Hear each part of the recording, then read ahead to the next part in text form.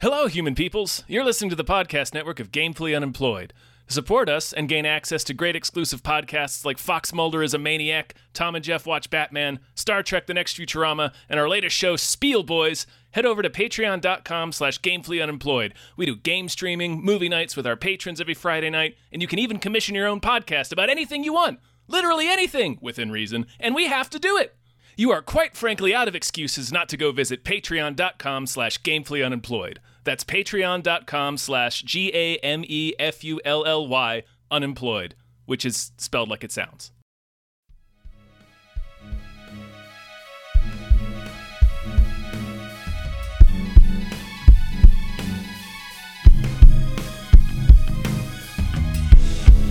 Halbkast mit Tom Reimann und David Bell.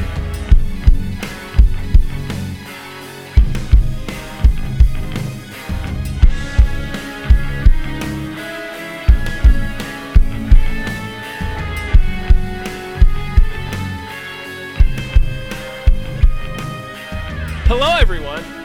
Hi. Another episode of Hypecast. Hypecast. The show where we get hyped about stuff and things. I'm your co-host, Tom Ryman. I am your other co-host, David Bell. And we have a special guest by the name of... Oh, you want me to say my own name? Indeed. Yeah. Like a peasant? Yeah. Yeah. Exactly. And it's Jason Pargin, a New York Times bestselling author, former cracked guy. I'm too annoyed. I'm too annoyed to start the show because, and I don't want to pull back the curtain here, but we were expecting to have the Sonic 2 trailer for this show. And again, as some of you know, the way this industry works, they will, if they think there's going to be a negative reaction to a trailer, they will hold it until after our show has recorded. Mm-hmm. Because they're like, oh, we know they can kill this thing like in the crib. No, exactly. Hypecast can make or break a movie. Yeah, it's like those restaurant critics, like, new place opens, like, oh, if we don't, please this one food writer from the New York Times, like, we're dead. So yeah, they're hiding it from us. It's really sneaky. Yeah, and I think this is the last Hypecast we're doing for the year, too. So, they're going to sneak this out and hope we forget about it. But we won't. We won't. It literally just dropped as we're speaking. Really? Yeah, I'm seeing, images from it. It's a lot of scowling cartoon characters, looking determined. I don't understand Sonic fandom, but anyway. It's whatever. I don't understand it, but, I'm not mad at it, No, if your thing is Sonic the Hedgehog, then good for you. Sure. It's like anything else. It's like Mario or, No, it's not. No, it's not. Okay. You see, he's a hedgehog who runs fast. And no. This has nothing to do with the Sega Genesis and blast processing and all of that stuff. That's all. Mm-hmm. The issue is, I'm not there used to be a pastime of making fun of furries on the internet. I'm over that. I get it. It's a thing. Sure. They're not hurting anybody. But it is clear Hollywood is well aware that there are furries in their audience. So the movie Zootopia, it's like, oh, that's a sexy bunny they've done there. I can tell this was designed to appeal to people who find that bunny attractive. It's not my thing, but it is clear from the design that they had furrydom in mind because that's part of what will drive merchandise and awareness, things like that, right? So when Sonic comes out and I see the way they've designed the Sonic and how mad people got about it, I legitimately do not know, is this furries wanting a sexier Sonic? Because there's a fair amount of sexual Sonic content on the internet for those of you who are too innocent to. There are treasure troves of it. Yeah, it's not a minor thing, and therefore it's not a minor part of the fandom. So when the outrage over for people that somehow missed this, they released initial images of the Sonic for the original movie. And the outrage over how weird it looked was so strong, they actually went back to the drawing board and re-rendered it for the entire film. I think delayed the movie over it. Mm-hmm. But to this day, I don't know if that backlash was partially coming from the people who were horny for Sonic. I don't know. There's probably a certain percentage. He did look bad. He looked bad and weird. Or if it was just because they thought it was a bad and ugly design. Yeah, he looks much better now. Like, it looks appropriately cartoon. Like, the original one had, like, human eyes and human teeth. It was real off-putting. Yeah. Like, it definitely not sexy. It was bad. And it was definitely not sexy. Could have been sexier, for sure. I've never seen the first Sonic movie. I would be curious seeing the sequel. Like, is there anything in there, like, where it's clear they've kind of tilted it toward, like, hey, it's like fan service for it's like, oh, here's the sexy Sonic girl or whatever, or here's Knuckles and, he's bending over in front of the camera. Or do they just not, are they ignoring that? Because I'm not part of that community, I don't know, but I feel like there's definitely, that's part of it. Yeah, the first movie was a perfectly serviceable kids movie. It didn't go for the sexiness. Jim Carrey it left a lot of sexiness on the table, if we're going to be perfectly honest. Yeah, it did. It had a lot of room to be sexy, and it wasn't. It could have flexed those sexy muscles, and it didn't. Yeah. So I guess, I don't know, good for them for showing that restraint. Mm-hmm. Do we want to stop the show and watch the new Sonic trailer, or do we think that the listeners don't care? I don't know how to find it on here. Is it just buried in the trending Twitter topics? Am I going to have to try to find? Yeah. That's all I did. It's pretty much all over Twitter. Yeah. Yeah. I'm watching it right now without sound, and it looks fine. It looks like an extension of the first one. Like, it's ramped up. There's more fluffy characters. Jim Carrey looks zanier.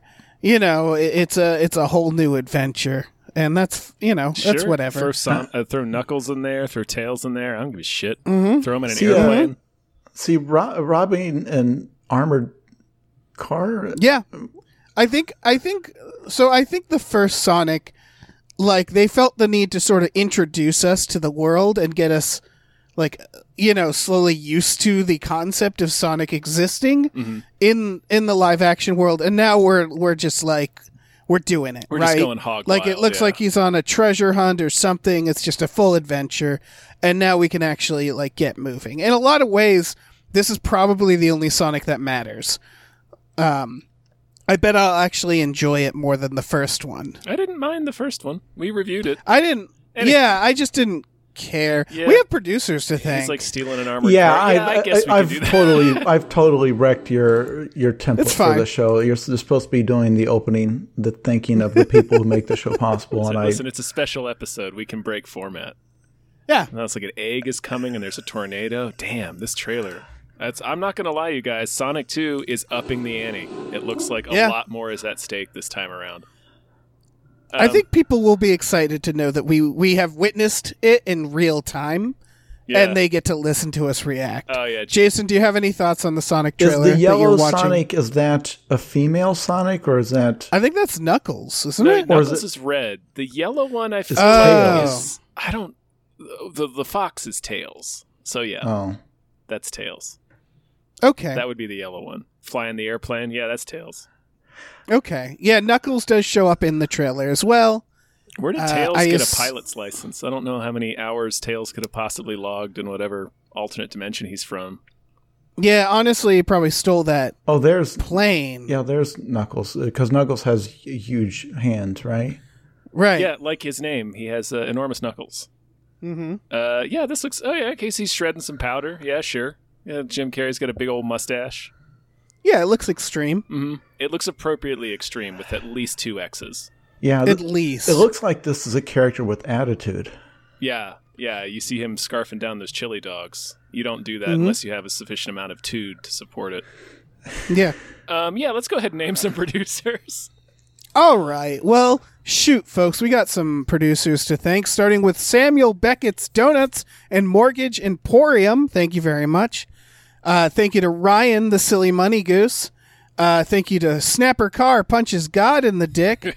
Thank you to @NerdNumbers.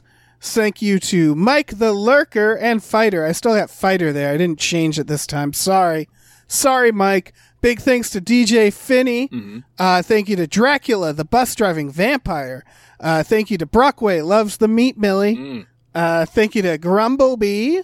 Thank you to Screaming Horse Pyramid adorned with Christmas lights. Woo! All right, let me Tis jump in the here. season. Tis the season for just alarmed, terrified pyramids of horses.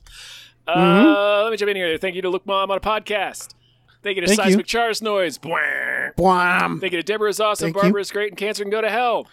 Thank you. Thank you to Numino Ultra Microscopic Silico Volcano Coniosis Jones. Thank you. Thank you to the baby from Eraserhead. Thank you to Thank Chiz you. Lily Tits. Thank Thank you to you. these 7 Ps. Thank you you. to Breezy Ruizy. Thank you to Davey Francis for the Revenge. Thank you. And thank you to MVB. Thank you very much. Jason, you noted in this doc that perhaps we should talk about what movies are coming up. We sort of have a tradition with you where we go over this, so I say we do it again. Sure, yeah, it's the movies that have been delayed. Yeah, due to the pandemic, because we first recorded a show in something like maybe June of 2020 after Hollywood came out and announced we're just pushing everything. And so that started the tradition of when I'm on the show of trying to sit down and figure out, wait, did that movie ever come out? Right. For example, The Kingsman sequel, this would be Kingsman 3? 3, yeah. Shocked to find a prequel. I specifically remember this movie coming out, people watching it, reviews, TV ads. Apparently not, because it's coming out in December 22nd this year. A movie because when I saw the ads for it, I thought, oh, they've already made a part 4. It's like, no, it's the one that's been sitting on the shelf for literally more than 2 years. It's supposed to come out in September 2020. I had this discovery. I was watching I went to the theater last week and they had trailers, and yeah, I had this shock as well. I want to let you guys know that September 2020 was actually its 4th release date. This movie was originally pushed back in 2019. Like, it was supposed to come out in November of 2019, and then they bumped it to February, I guess, because it was like a schedule reshuffle. So I remember at the time it was like, oh, it must not be very good if they're moving it to February. And then, of course, the pandemic happened. Wow. So this movie was actually supposed to come out like 3 fucking years ago. There's actors in it that are like dead now or in jail. It's like, it's got like a guest spot from Bill Cosby because that was from before he was infamous or whatever. It's just such a long time in the world.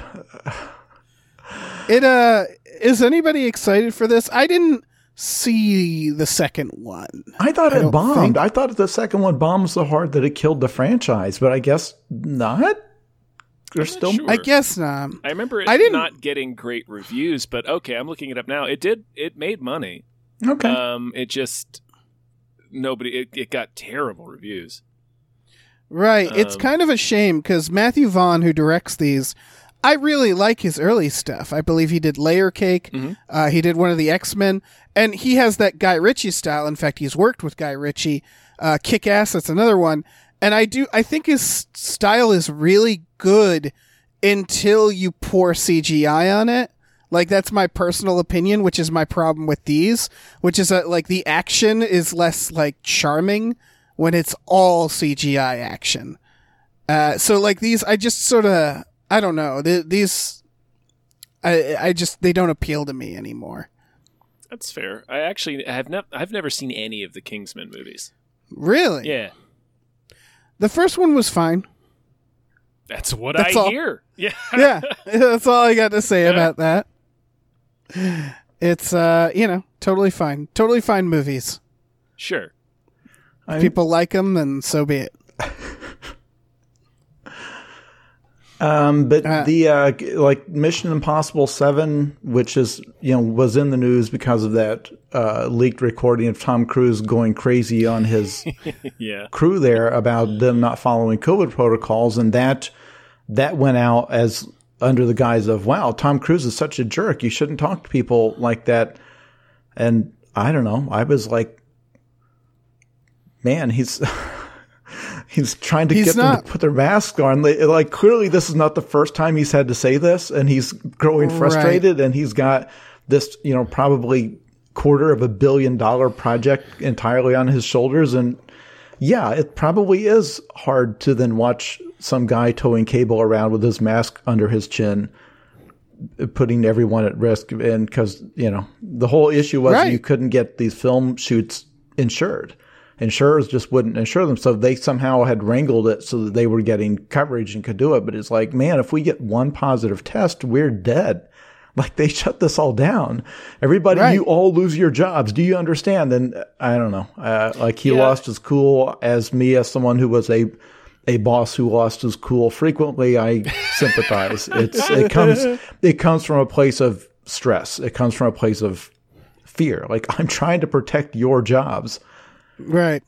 Yeah.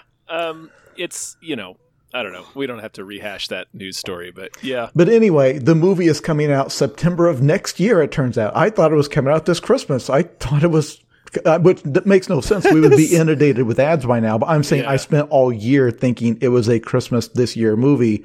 And then suddenly on December 9th, it's like, wait, did Mission Impossible 7 come out? No, it's been put. No, so this is point of fact. They're already filming 8. They just went ahead and moved on. This is its 4th release day because it was going to be spring 2020 and then fall 20 or spring 2021, then fall 2021, and then spring 2022, and then they finally moved back to fall 2022. You would assume it will meet that date. I don't know how long the new variant is going to be around, or if they're going to shut down theaters again. But yeah, they're just filming the next one. It's wild because, you remember when movies would come out and then, they'd wait to see how the movies did, and then they'd make another. Now they're, banking them like they're podcast episodes. Yeah, they're they're episodes of a TV show. It's like, now we're going to record a bunch at once. What else are you put them out? What else are you going to do? That's fair. Yeah. And you don't want Tom Cruise just out there on his own doing stuff. You want to keep him occupied with movies. He needs to be for the good of everyone. He needs to be monitored for the good. You don't want to hear that he has purchased an island somewhere.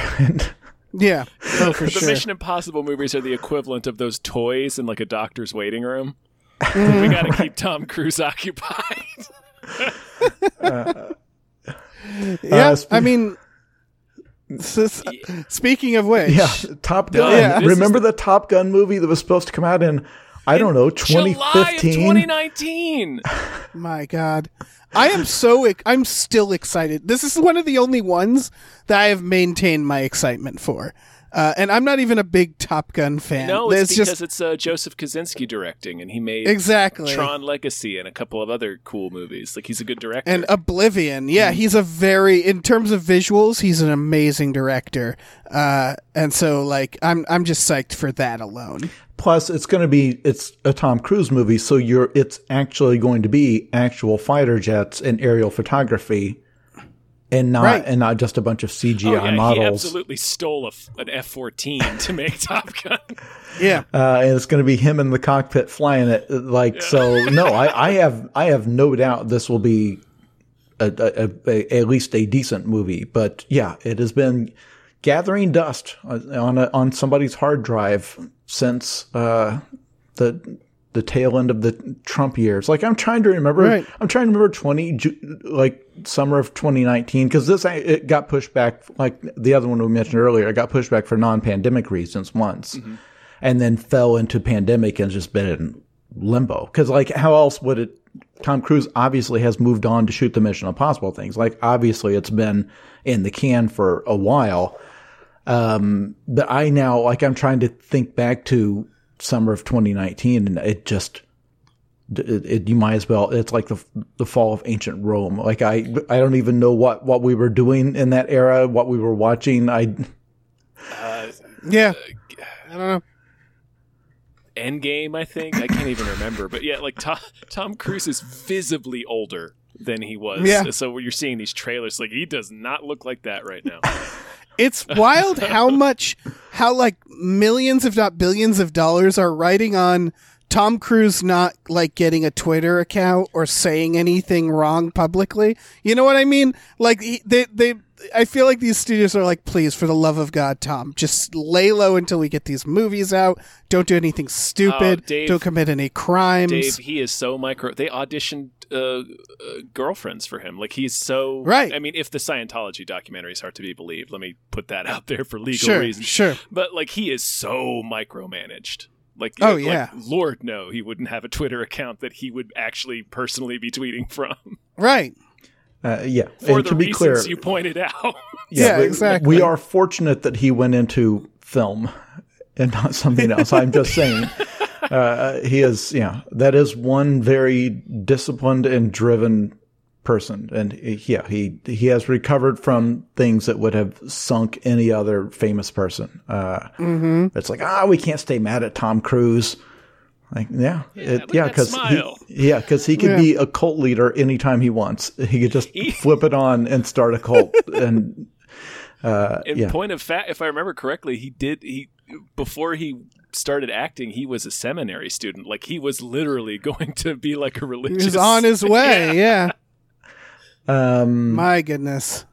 Anyway, so that's next year. I guess the point I wanted to make on the show next year is crowded with stuff. You've got Doctor Strange into the multiverse of the mouth of the multiverse of madness. I don't remember that's in May next year. That would be that's not Memorial Day, I guess, but whatever, that May window. Indiana Jones 5. Yeah. He's going to be so old when this How old is out. Harrison Ford? Somebody look it up. How old is Harrison Ford? He's damn near 80. He's like 78. All right, I'm looking it up. I have to look it up. Yeah. Because I thought he was. He is 79 years old. I do not know at all whether or not Indiana Jones 5 will be any good. I am telling you, the press tour and the press junket with Harrison Ford will be a treasure. Yeah, it'll be incredible. It will be must watch. I would pay movie theater ticket prices to watch cranky 81-year-old Harrison Ford, because again, that's July next year, having to talk about, because by now everyone knows how, like what a curmudgeon he is. So reporters intentionally try to get him to, so they love to spring that, well, did Han shoot first? Ha! And just to see him get mad. And as he gets older, he cares less and less, obviously, because what are you going to do? You can't cancel him now. He's So that will be amazing. And of course, as everyone has been looking, this is all I'm hearing about. Next year, this time next year, 1 year from now, December 16th, 2022. Of course, Avatar 2. Finally, all of America has had Avatar fever since. What year did that come out? 2009? 2009. Yeah, the last 13 years. And Avatar Con every year, everybody's showing up in costume, and the toys, still popular with kids. I've seen books have been written about it, but it's really staggering how Avatar has maintained its popularity since 2009. Like, it's people still, everywhere you go, it's on the tip of everyone's tongue. Yeah, the main character, the protagonist's name, who all three of us instantly know. Nope. Jake Sully. Wait. Jake Sully, of Yep, course. yep, It's Jake yep, Sully, obviously. So do you know when they were first going to release this movie? December 2014. That is almost 10 years. Long fucking time ago. Was to co-star Kevin Spacey. Oh my God. Filming finally started in 2019. Yeah. Yeah. The digital work started in 2017. So this movie is locked down. Whatever it is. It was locked down before they started actually filming it. What a nightmare. I can't wait to watch it. It's got Tom Holland in it playing a toddler. Yeah. It is 6 years old. When he was a child. It is possible that it will be the best, the highest grossing movie in the world, because everybody will go see it ironically. Because I want to know what this is going to be so bad. Hey, I straight up am eager to see what that first trailer looks like, because it Yeah. will either be like mind-boggling or it will look like the worst thing ever filmed. It is the Chinese democracy of movies. Yeah. He's referring man. to a specific album from a band. If for those of you listening think Tom just said something extremely offensive there. He's a talking Guns N' about Roses album. a Guns N' Roses album that was promised for like 20 straight years, and when it came out, it was most of the band had been fired, and it was just Axl Rose at that point. and yeah, just Axl Rose and several people who he lured into the studio, and anyway, but and then all of the franchise stuff that got backed up next year has got the Jurassic World sequel, of course, the Batman movie starring Robert. I want to say Robert Patrick. That would be a different. Robert Pattinson. I want to see that Batman movie, but yes. Absolutely. Another Minions movie, the next Thor movie, Black Adam, Black Panther 2, Aquaman 2. Like all of that, you think about how that's all going to be packed into the same 2 release windows. Basically, you got summer and holidays, but this is where everything landed, unless, God forbid, the pandemic is somehow still going on next year and they have to push it again. Right. It should be a traffic jam, because you know stuff has been out of production. Like there was a long window where nothing had been shot, so we're in a little bit of a like this holiday season. Like we've got the James Bond movie that was long delayed, and of course we've got what else is coming this year before the end of the year? Oh, Spider-Man, The of Matrix, course. Spider-Man. Matrix, Yeah, it's a Matrix lot. I film. feel like a lot of these they're doing like late next year because they're scared the pandemic won't be over. Mm-hmm. But like, what if it there's like a dip? Like right now everybody's going to theaters. What if it gets bad again, and they just have to delay it again? It's a gamble no matter what it feels like. Yeah. I want to note real quick, Avatar 2 also has a budget of $250 million. Yeah. Just throwing that out there. Mm-hmm. Anywho. That's the budget they've chosen to report. Tell us. If it's been farting around for 8 years, like that's people being paid that whole time. Like that's generally what drives a budget way, way, way up is if a movie has been in the works forever and ever because you're tying up studio space and everything else, or if they just had to reshoot the entire movie at the last minute, which has also occurred at various times. But the one thing I was looking at, I was trying to figure out what the Star Wars movie is next year, because I was looking in that slate and realized there wasn't one. So then Googled it. It's like, well, what's the new, like, wasn't there an Obi-Wan Kenobi spinoff movie, or is there a new trilogy that, like, and it turns out there's, at the moment, nothing scheduled. Yeah. That Rogue Squadron movie to be directed by Patty Jenkins has got delayed due to unnamed creative differences. I've not even seen speculation about a year or for that. And then everything else is just vague rumors. Like allegedly the Rian Johnson new trilogy is still technically a thing that could possibly happen.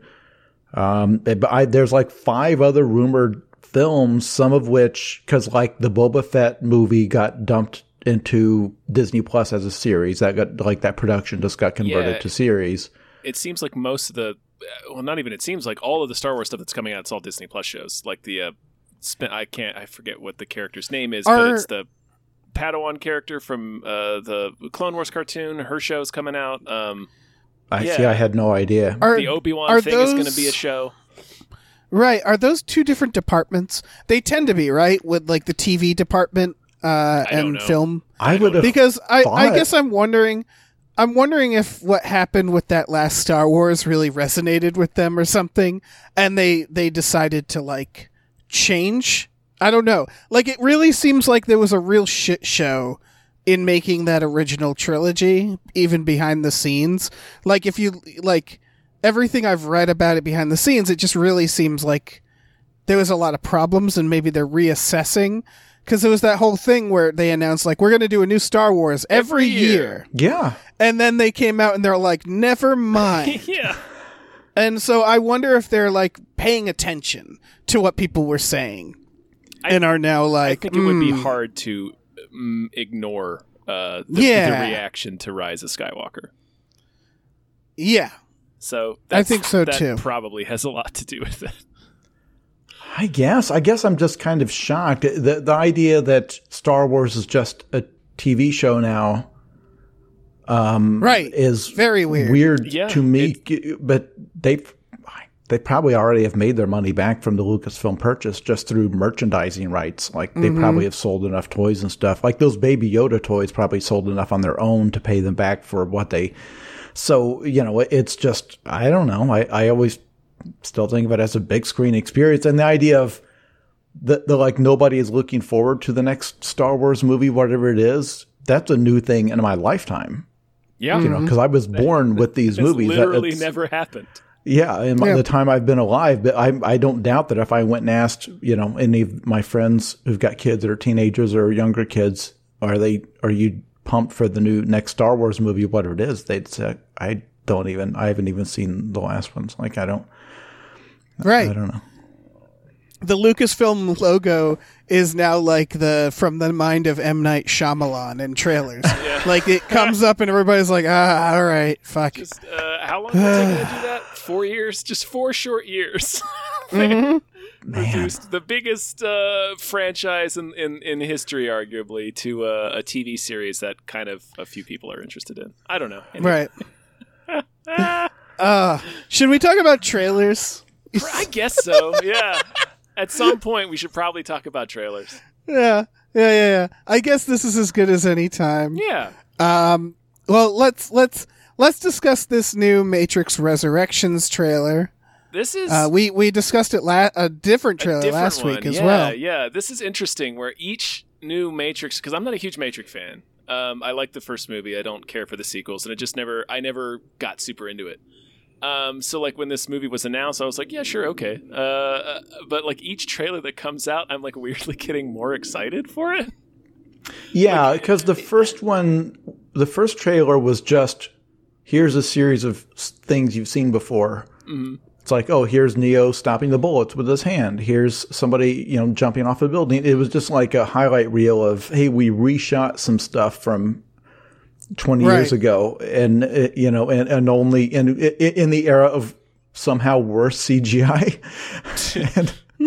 and so now they've revealed like that they've started to hint at the hook that there's something here with, were the previous movies part of like this cycle or part of this illusion or something that is at least promising something interesting rather than, oh no, we have to do the exact same thing last time. Neo has to wake himself up again to the Matrix or whatever. Yeah, I'm sure this is a theory that's going around the internet, but just from what I've guessed watching these trailers, if the premise turns out to be that like the original trilogy was all just part of the Matrix, like they never got out, they're all still in the Matrix, I will lose my mind. That's right. That's for some reason, like that idea really appeals to me. I don't know why. I mean, that certainly it appeals to me, but that is in my mind also the easiest answer. Of course, yeah. To how you revive it. It does seem like what they're doing is a soft reboot, but they're actually giving the cliche of a soft reboot some sort of narrative purpose. Where like I feel like the first half is gonna repeat a lot of beats from the original film. And then maybe they'll like break out of that pattern, something like, I think the idea is that, yeah, perhaps they're trapped in the Matrix and they're repeating a lot of stuff over again, because in this trailer, there's definitely like the Trinity escaping the cops stuff and like the rooftop helicopter stuff and flipping in the hallways and Agent Smith is back. And I just hope they use that cliche of the reboot to their advantage rather than just doing a reboot. Mm-hmm. With reboots, it's hard to tell until you watch it almost. Like, was this something they made because they had like this vision of, we've got this really interesting place we can take the lore, or was it made because they were just like, hey, it'd be fun for us to get together and make something again. Keanu, you want to do another Matrix or something? You know what I mean? Yeah. It's like sometimes like sequels that come way, way later. It's or like the Ghostbusters Afterlife thing where it was kind of, I don't know, it was like a weird tribute movie. Right. So here, the whole nature of this, the whole point of this franchise is that it's like these mind-blowing kind of mind-twisting ideas and deep, diving into these ideas of control and how society controls you and free will and how systems give you the illusion of control. Like there's always this interesting stuff at play. It would be sad if it kind of just turns out to be an excuse for the action scenes, right? Like, Mm-hmm. Yeah. Oh, for sure. Yeah. I honestly think it's both. I think the Wachowskis have had kind of, I've enjoyed a lot of their newer films, and Sense8 I really liked, but I think it's seen as like a bad run that they had, right? Jupiter Ascending was ridiculous. Yeah, Cloud Atlas. I enjoy, yeah. And then you have like Lana Wachowski's response to the red pilling stuff, which was amazing. Where the idea of red pilling has become like this right-wing terminology. And so I think that's like a frustration. And I think that there's like, we've all sort of sensed like, it really seems like now's a good time for another Matrix. Like, I feel like that was all kind of a thing people were talking about. So I feel like there might have been some point where they're like, we should really figure out another Matrix. And it probably started there. Kind of just like the Matrix sequels. Like the first Matrix was very conclusive. Yeah. And then they're like, man, we need more. And so they're like, wow, we'll figure it out. And the Matrix is so like abstract that you can really like whip out whatever bullshit you want to like explain it. And so it's like, yeah, fuck it. It's hard because I think the only Matrix movie that wasn't just a vehicle for action scenes was the first one, right? Yeah. Boy, it's kind of heartbreaking to think of it that way because they've always made these really bold choices, and it sucks that it's like kind of greeted with, oh, this thing you made is ridiculous and it looks ridiculous, and it's like, yeah, but how many really interesting big budget filmmakers do you have that is not who will really go out and make something that's a tone that's totally different from what you would normally see. Right. Or it's like an idea or a concept that's just so totally out there that they're willing to make it look ridiculous and make it look weird. Because again, I've made this point probably on previous episodes of the show that the original Star Wars was a weird movie. Like it was so weird they didn't want to release it. And it's like people, if you understand, you're never going to get the next Star Wars unless you let weirdos make weird stuff. Like George Lucas is a weird guy with weird ideas. So like his original draft of the Star Wars movie was nuts. But you need that. You're not going to get the next phenomenon unless you let people take these weird risks. And I hate the idea that it's like, if you're going to get a budget to make another big movie, it's got to be the one franchise that makes money. Like, that's it. Like, this is the only thing we're going to give you a budget for. I hope that wasn't it, but I don't know. Right. But you're absolutely right, where, like, you look at Jupiter Ascending and Cloud Atlas, and it's like, man, those are really original films. Yeah. Are they good? They got some problems. I like Cloud Atlas a lot. I kind of do, too. Yeah, Jupiter Ascending is really schlocky, but Yeah. I also kind of appreciate that. And yeah, maybe we should have jumped on Jupiter Ascending and made like 6 of them. Like maybe we missed that chance. I don't know. Maybe. Yeah, I don't know. I hope this movie is great. And like I'm still enjoying Marvel, but I do, wouldn't it be fun if like everybody was just suddenly really into the Matrix next? Like that's the next 10 thing. years of the Matrix, hell yeah. Yeah, until we're like, oh my god, I'm so sick of the Matrix. I just think that would be a funny timeline to live in. So, Yeah, no, I'm for it. Bring me the Matrix future. yeah. The date that comes out see- on, is that right around Christmas at the 20 what? Mm-hmm. Yeah, it's right before It's Christmas. like the 22nd, I think. Yep. It'll also be Yes. on HBO Max, though, so if you don't want to go out to the theater, you can just kind of sit at home and watch it with your Christmas tree. Or Oh, whatever the hell wow. I'm Which- going to be in Massachusetts, and I'm going to have to see this in the theater that I saw the original Matrix. I'm very excited about that. So that is going to be another day and date streaming where they're going to have no clue whatsoever. Like the press and the general audience will have no idea whether or not it was considered a success. Yes. Because the actual box office ticket sales will obviously be depressed by the fact that it's running simultaneously on streaming. Same thing would happen with Suicide Squad reboot, and we'll just never know, because how does HBO even measure the success of that? Like, they can see viewership numbers, but did it drive subscriptions? Did they make money? So who can say? I don't know. I bet it'll do really well, though, even by whatever numbers they have. I also like that this December, combined with the new Spider-Man, is like, this is the winter of going back to like 2003. Like, we're just reliving the early 2000s. Yeah, the third, and that's great. Hell yeah. Why not? Yeah. Oh man, let's move on. All right, next trailer is for Gold. Yeah. This is Zac Efron guarding gold in the desert, Like and a really big piece of gold. yeah, like while his friend is like, "I'm gonna pick you up," and like there's no one there, so I don't know. Maybe just go with your friend and come back with him, but he's there, and he's like falling apart. Yeah, he's getting like irradiated by the sun. So I think it is a post-apocalyptic movie. okay, because in our notes I have the question: is this portraying a post-apocalypse, or is it just Australia?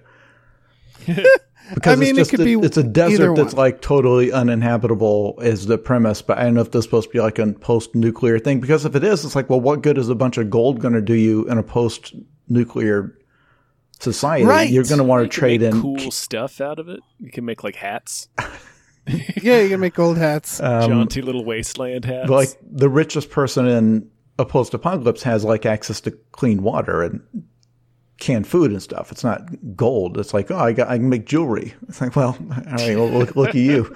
You're Mr. Fancy with your gold. But no, it looks like this very tight, tense thriller in a trailer that really does seem to take you right through the whole movie. It does, right? Yeah. It kind of feels like every single beat of the movie is in this trailer, but I don't know. But no, and I'm so ashamed to admit, I'm blanking on why Zac Efron is famous. He came from what? High School Musical. Oh, I, of course, did know that. I was just testing you guys. But no, this is why the publicity is around, like, oh, Zac Efron has transformed himself into this desert person he's like ugly. He made himself ugly for this movie. right. It's a kind of premise that usually appeals to me, like a single person trapped in a single location. So Yeah. we'll see. The trailer, like we said, does kind of show you every beat, but I don't know. Maybe it could still be interesting. I don't know. There's Probably really cheap to make. what's the Mads Mikkelsen movie in this genre that he made where he was a guy in the Arctic? Oh gosh, Ice. His what was plane that had called? crashed. I know what you're. It called was like last year. I think. Polar. Polar. That's it. But that was that in my view is my all-time favorite of that, where it's one or two people in a desperate survival situation, and it just keeps getting more and more tense, and they keep getting more and more beaten up as it goes. I see that his co-star in this movie is Vanessa Hudgens, Jason. So I feel like you're just a really big High School Musical fan. I had no idea, but yeah, this appears to be they went to their agent and said, I want something that's going to bury all of that old that teen movie stuff, and then 5-6 years from now they'll be doing another High School Musical movie. Oh man, they better. Because where they're playing the teachers in the high school or whatever, because Right. they had to retreat back to safety. All right, well, let's keep moving. Let's talk about Studio 666. I almost put this in movies that deserve more hype because I was like, where did this come from? Yeah, it sort of came out of nowhere. It's Dave Grohl and the rest of the Foo Fighters recording their new album, but also they're being possessed by evil demons. So is this Yeah. a full-blown feature-length film they've made? Apparently. Or is this just like a fun tie-in video that's going to be on YouTube? Like, is this going to be a It said it's theatrical coming release? to theaters, yeah. It says Really? at the end, Yeah. coming to theaters, buy your tickets now. So I assume this is a full-blown theatrical experience. See, if I was rich on like a level of Dave Grohl, this is the type of thing I like to think I would do. Yeah, in terms of absolutely, like making a fun movie, like because you now have you've got the influence to get it released, actually get it made, get some money invested in it, and it's a fun, like they're all getting torn apart by monsters and stuff. They clearly a blast doing it, shooting lightning and fireballs at each. It's clearly like Dave Grohl's house is where it takes place. Yeah. So in reality, I know for a fact that if I had that exact same amount of money and influence, I would just do nothing with it. Right. I would not do this. I would spend even more time just scrolling on my phone because it's like, you can't stop me. I don't have that. No, I'm untouchable now. I can do even less than I was doing before. It's what fascinates me about people like Elon Musk. And it's like, if I had that much money, I would not be anywhere near Twitter. Right. You would never hear from me again. I want to note that it's story by credit Dave Grohl, and then screenplay credit is the guy who wrote the new Pet Cemetery, as well as The Grudge, the new Grudge, sure, and the new Jacob's Ladder. So he clearly just like got a horror writer. Yeah, he had an idea, like, make this. And they had a conference call, and they sent this guy off to write a screenplay. Please, listeners, we're not saying this movie will be good. No, right. It's clear they had fun making it, and I'm sure that music fans this will be a treasured part of their archives or whatever to have this film that exists. Because like Kiss made several movies. People forget that back in their heyday, and they were like at least one of them was some sort of a horror movie, right? You guys familiar with the Kiss? Like Psycho Circus or something. Yeah, right. Same with GWAR. This used to be a thing that bands would do. The Beatles made several movies. Yeah, they sure did. Yeah. This will feature Will Forte, Jeff Garlin, Whitney Cummings, Leslie Grossman. So, yeah, again, it's just them having a lot of fun. Yeah. Beautiful. Yeah, check out the trailer. It looks like kind of thrown together, too. Like, the effects look kind of silly. Yeah. I mean, it is not meant to be taken seriously either. So, Oh, yeah, for sure. I'm sure it'll be a delightful little time for fans of Dave Grohl and the Foo Fighters. Yeah. All right. Well, let's keep chugging along here. Station 11. This is a TV show? Yeah, it's a limited series on Amazon. I think it's Amazon. Oh, it's HBO Max. HBO Max. It's yeah. So post-apocalypse, after a flu wipes out most of the world, this girl hides out in this train station with this strange man that just happens to rescue her off the street when all the shit's going down, and it's about like people emerging several years later and trying to rebuild society, I think. Yeah, and Lori Petty is there for literally one shot of the trailer. Is, and it was a delight to see her. Yeah. I was like, oh shit, it's Lori Petty. Tank Girl. Yeah, this is based on a famous novel that is an award-winning, hugely selling, famous novel. And I think, in my understanding, because I almost bought it one time until I found out it was about a pandemic. Right. It's in a post-apocalypse, and there's like this acting troupe going from like settlement to settlement, and it's about these people like trying to keep hope and humanity alive, and it's probably very tragic and sad, or maybe not. I don't know. I will never read it or watch this. There may come a time when I'm old and gray when I will be in the mood to watch a movie or TV show about a pandemic and about how people act in a pandemic and all of that. It is not today. It will not be next year. It will not be in the year 2030. It will be, I predict, a long while before I'm in the mood to ever watch something on this subject. Wait, it's about an acting troupe? Yeah, because that's the point. But that's the point. Is they're kind of like trying to give people some source of joy, like they're putting on like a little show, and it's this ragtag little group of performers going from settlement to settlement and trying to like remind people, like keep the flame of creativity and humanity alive. Culture and creativity. It's like the Postman, right, where they were trying to rebuild the post office because that's like the first The I just foundation of society or something. It clearly is The Postman. I was not going to say that because I didn't want to turn people against it. Because infamously, the movie that destroyed Kevin Costner's career. It is quite literally The Postman. I really want to see a version of this where instead of an acting troupe, it's an improv troupe, and they just keep getting like run out of every town. Dave, it's a post-apocalypse. They're not working from any scripts, man. Like it is that's an true. improv troupe. Yeah, because all I could think is if I was in like some post-apocalyptic cluster of people and an acting troupe showed up, like, "Hey, gang, we're gonna have fun tonight," I'd be like, "Get the fuck out of my town right now." But I guess they got no entertainment. Well, the Old West had these. Like, this is because post-apocalypse, people don't realize post-apocalypse movies is just Old West genre remade for people that got tired of the Old West. And usually instead of like the Indians, it's zombies or something. And so that was the thing that existed in the pioneer days. Like, cause people like that life was just a drudgery nightmare of just hard labor and children dying.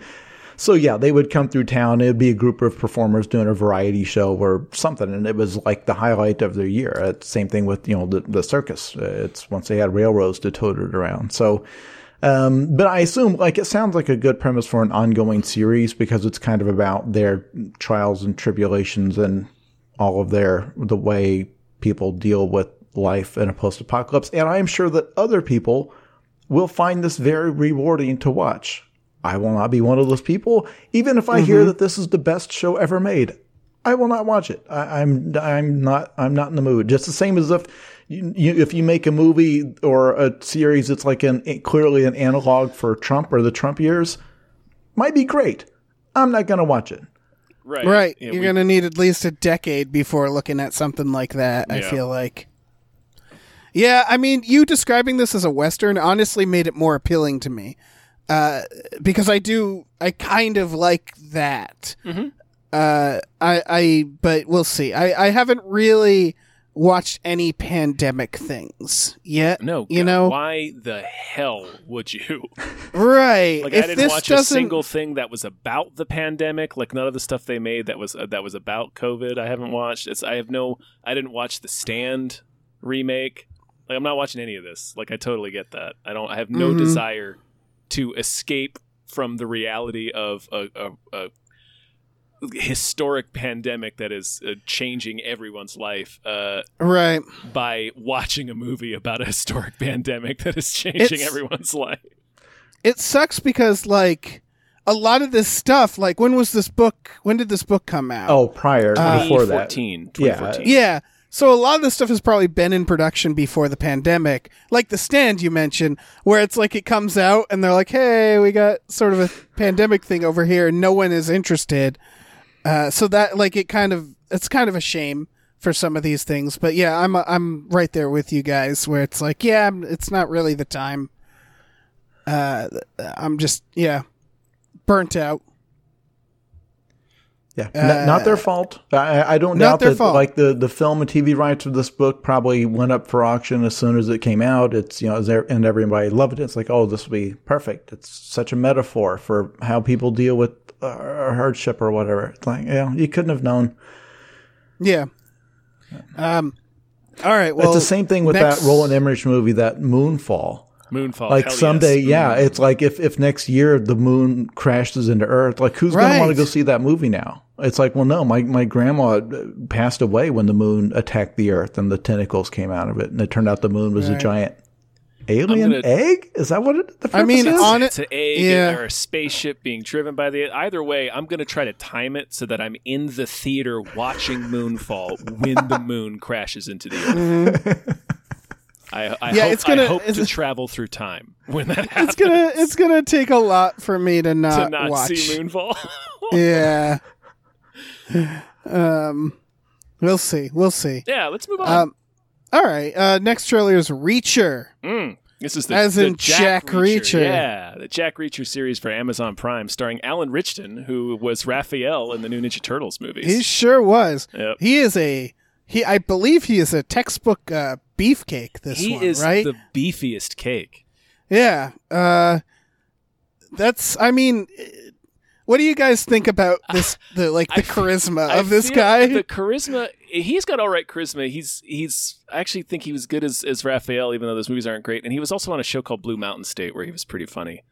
Okay, but like this movie, this trailer, I'll say, and all the fandom around Jack Reacher, because if you paid attention to social media or the internet at all when the 2 Tom Cruise movies came out, the overwhelming response was Tom Cruise is not a right fit for the role because Jack Reacher, the character, is this massive, physically imposing dude.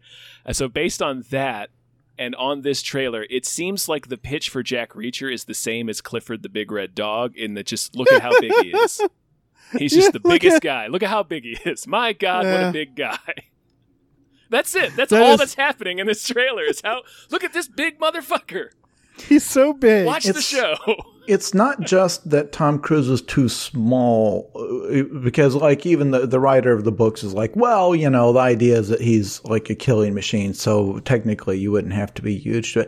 But the concept of Jack Reacher is that he's this huge, I think I've read one of the books, is that he's this huge guy and he's homeless. He just travels around. Like he wears, like they go out of their way to say that his clothes came from Goodwill. There's even a scene where they show Tom Cruise getting his clothes from like a used clothing store. But then he walks out in like this perfect like LL Bean outfit or whatever. It's like Tom Cruise in a tailored costume. Yeah. Right, exactly. And that was the whole thing, is that Jack Reacher, the idea is, the mental picture is he's this giant guy who like bathed in a sink in a gas station. Like he doesn't care about physical possessions or about any of that stuff. And that's part of why he's dangerous. Like he has no attachments. He just wanders around like solving strangers' problems and stuff. And he's this giant, filthy, terrifying man. It's not like a deep premise, it's like Kung Fu. And the idea is he's like an ex-military investigator. So he's got like all these detective skills. And then like the fight scenes and stuff you see in the trailer, if you watch the Jack Reacher movies, the whole thing is that like he's not threatened by these fights. It's like, he's like trash talks people and it's clear he's going to win. And that's part of the appeal. So here, if you aren't familiar with the books, and maybe they're hugely popular, maybe that's not an issue, but it's just, this trailer is just this muscular guy punching people and then smirking about how easy the fight was. There's no tension here. That is the premise of the trailer. Yeah. It's like same thing they did in like Hobbs and Shaw, where every comedy beat is like how totally invincible these two guys are and how nothing can hurt them. And it's like, well, okay. I guess we're all just hanging out for 2 hours. I guess. You guys gonna tell some jokes or something? I don't know what we're gonna do for 2 hours. Yeah, I guess we're it's just easily beating the shit out of all these guys. Yeah, it's fun to watch them beat up bad guys, I guess. So, and I don't know, I got the same feel. I like that Red Notice movie on Netflix. I don't know if you guys did an episode about that. We did not. No. But that was like one of the few movies I've seen where it was too glib, even for me, where it was just too like smirking and look how easily these bad guys are defeated. And I don't know, I guess. Right, like what's the point? Yeah. At that point. I feel like the trailer, like I'm fine giving this series a shot just based on what you just explained to us and like kind of my awareness of it as a book series. But like based just on this trailer, it's like really boring. It's just like, yeah, he's this big guy. Sure, he's cool, but like he's just slapping the bejesus out of. I mean, and it's not even like he's not doing it in like an interesting way. He's just like bulldozing people. It's not like The Raid where it's this cool choreography. He's just punching people's lights out, and that's it. Yeah. He's just bullying people. He's just a gorilla beating the hell out of people. Yeah, because you would like your heroes to be underdogs in some sense. Right. But also he's hugely muscular. Like he's muscular and blonde, which Jack Reacher is described as being blonde. But he's got that Hollywood gym body where they won't allow you to have any body hair. So he's like perfectly waxed and tanned. So he looks like a professional bodybuilder. Like he doesn't look like, again, this big rough dude who you would run into at like a biker bar, drunk off his ass and living in his truck. He looks like a professional. He looks like an underwear model. He looks like a guy who his torso looks great for a living, but that's not the character. That guy is not a model. He's this big, filthy, terrifying dude. Like, he should have scars and stuff all over him. And I don't know. It just is Hollywood's scared that like women won't go see it if the guy has like body hair. I don't think that's a thing. It feels like that aesthetic, like that. The way Chris Pratt made himself look and the way every action star has to, that specific gym body, and I would argue possibly some steroids, that's like the only acceptable physique now. I don't know. And it really does ruin a lot of action, because like any action that's trying to start from like the underdog, I feel like even if it was written that way, they then cast a guy like this, and then it's just like, oh, he's just like this beautiful buff guy who clearly has never had any problems in his life, right? Like, it's just, I think the only, it's tough. Like that's what I appreciated about the movie Nobody, where they get Bob Odenkirk, who just like sort of looks more like a regular guy, but again, he's trained to kick ass in every situation, so it still kind of takes that away. There definitely is like a lack of like, your diehards now, where someone actually seems like they're having trouble. Element. Yeah. Yeah. This is much more like a Steven Seagal movie. Yeah. It really is. It's just never in trouble. Just embarrasses every villain that raises his hands to him. Right, and it's weird that they would think we would want that. I don't know. See, it may be though that for like a certain type of person, this is their equivalent of watching like British Bake Off, where it's like chill. It's like you're not stressed out watching it. You're not on the edge. Although I guess in watching British Bake Off, there are some times where I'm terrified that like it's like, oh, bread is not going to pass Paul Hollywood's flan going to collapse strict, or something. Yeah. There's some Great British Bake Off. But people watch it because it's low stakes, and maybe they've got data saying that's what kind of people want to watch. The guy, somebody kind of does, he's like quipping and just he's out there punishing the bad guys, and that they don't want to see like angst. They don't want to see somebody who's like tortured, because that's the whole appeal of Jack Reacher. He's not haunted by anything. He does what he does because he likes it. He lives that way because he enjoys it. He's not running from anything. He's not. So I don't know. Maybe we may find that this is what America wants. This be like their Ted Lasso, only people constantly dying. Right. Yeah, I'm kind of into that. Ted Lasso, only he kills. Yeah. Ted Lasso, and he carries around a noose. A lasso. Ted Noose. Yeah, that's right. Yeah. All right. Well, the next trailer is for Spider-Man Across the Spider-Verse. This is the sequel, to that other one. With a very conspicuous part 1 dropped in the end. So this is apparently a 2-part thing. Oh. At least. Huh. I did not notice that. Mm-hmm. It said part 1 right at the end when it showed the title. It did. I didn't know what that meant. I assume it means it's part 1 of at least 2. Yeah, you're right. The official IMDb title is part 1. Yeah. I didn't know if it was like, is the YouTube? Right, is this like, is this part 1 of the trailer? Yeah, exactly. They basically just play a scene from the movie where Gwen Stacy comes back to visit Miles, and it's like, we need you again, Miles. And then we got to go into the Spider-Verse and fight Spider-Man 2099. I was a huge fan of the original. It looks dope. It's the same animation style. It seems to have the same tone. I'm pretty excited for this movie, actually. Was Oscar Isaac in the first one? Yes, in the post-credit sequence, he plays Spider-Man 2099. Yeah. Yeah, because he's credited in this one. Mm-hmm. I really liked the first one. I almost have nothing to say about it for that reason, where I'm like, no notes. Yeah, looks good. What was the name of the? We just keep calling it the first one. What was the name of the first movie? Into the Spider-Verse. Into the Spider-Verse. Yeah. That's not different enough, title-wise. This one's really. Spider-Man Across the Spider-Verse. Just put numbers. Put numbers at the end. Give us a goddamn number. Too much. I think they're going for the across the Beatles song.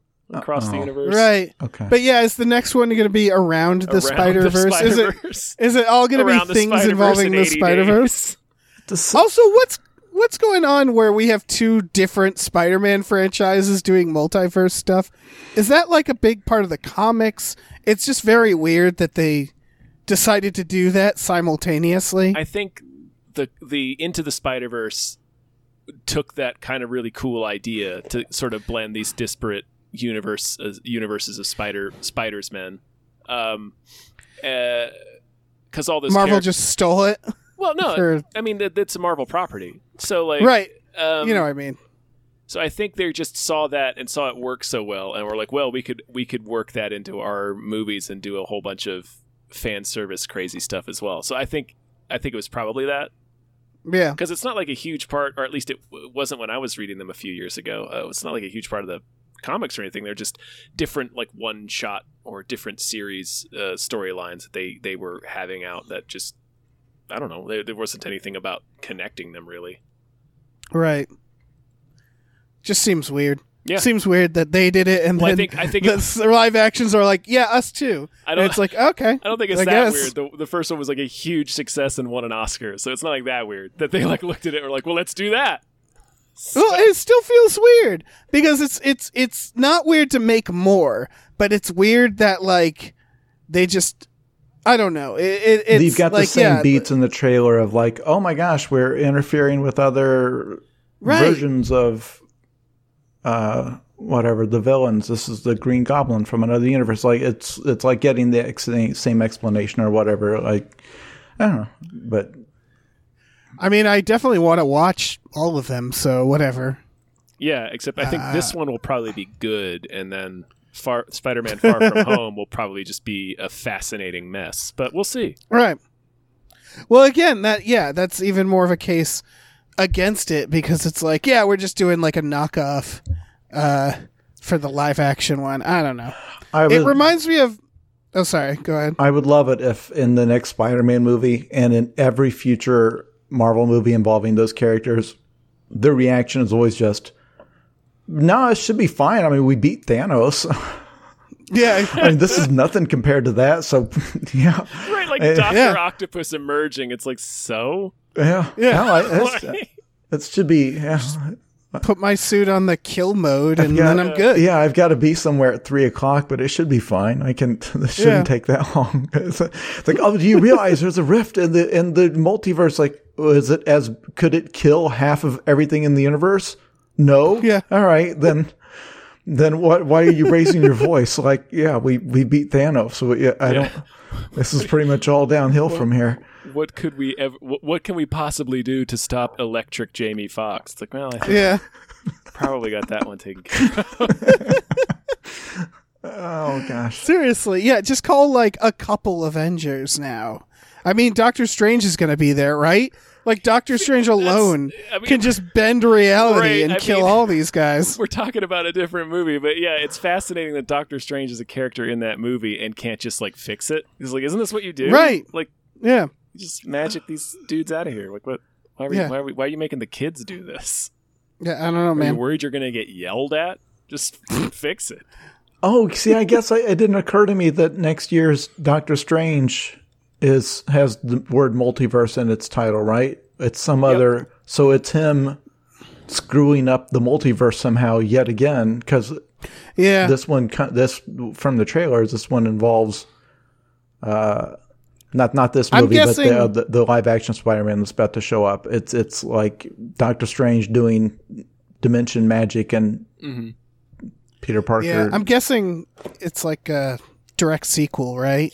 Yeah, I know they had to do a lot of rewrites and reshoots on Doctor Strange 2 because of the order of which these movies and shows were supposed to come out. Kind of got switched around because of the pandemic. Yep.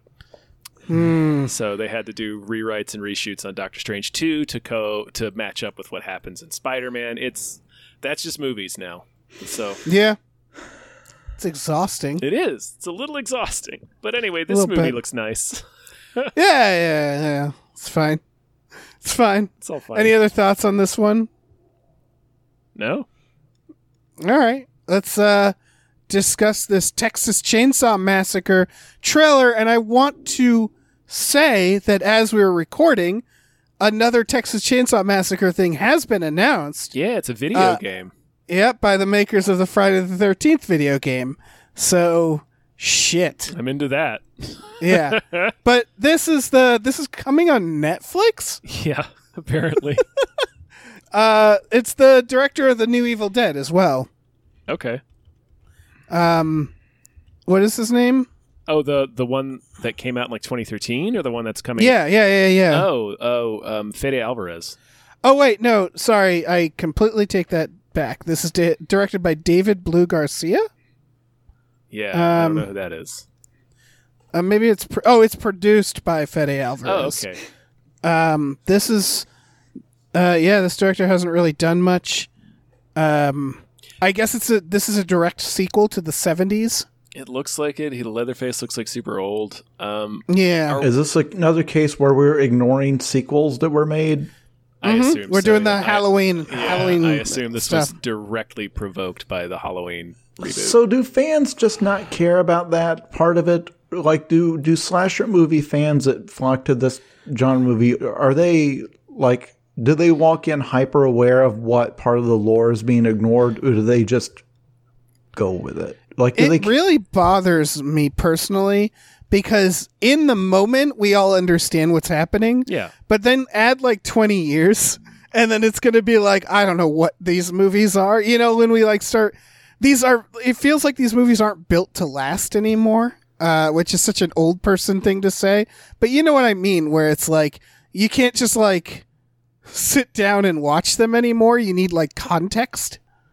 Of like, oh no, you gotta skip these and watch that one and then that one, and you have to read about what was going on at the time when the movie came out. Like, right, exactly. And it's like, I don't think these feel more like cash grabs than attempts to tell a story, I guess. Well, yeah, that's all the sequels ever were.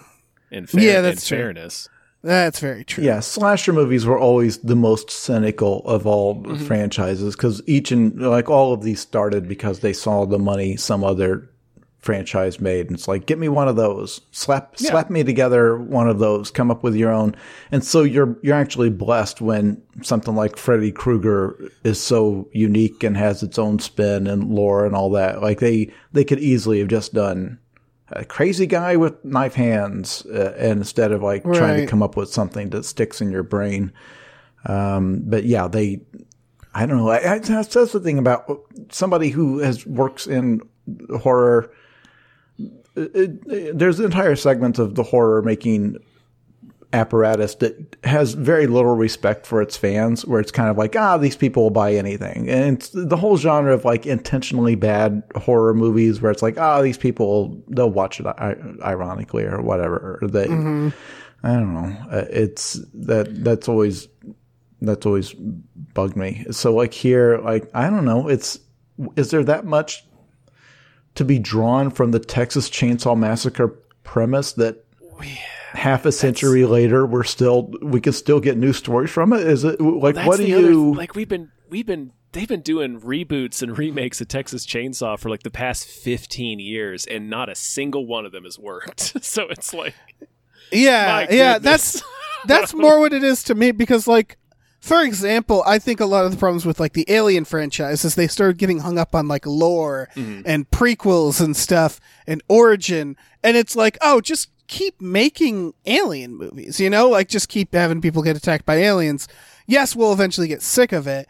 That seems to be what they do with Texas Chainsaw Massacre, but I think the problem is that the original Texas Chainsaw Massacre is sort of its time, and that's the appeal, right? Like it's a cult classic. It's grungy, it's dirty, it feels real DIY. It looks like a snuff film. It looks like a snuff film, yeah. And then with the immediate sequel, Part 2, it's like Gremlins 2. It immediately becomes a parody of itself. Yes, an amazing parody. Yeah, so... and I think that's it. Like, I think that's all you can do with these movies. That's all you can do, unless... here's one thing that these sequels seem to be missing, although I haven't watched a lot of them in a while, is like the original also had that like fucked up family scene, you know, the dinner scene. Yeah. And like that like, you know, the redneck cannibal aspect.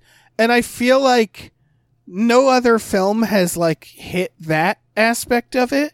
So, like, if you found a really unique thing to do that isn't just, the Leatherface is going to kill them and they have to get away. You know, like, if you did more with it, maybe.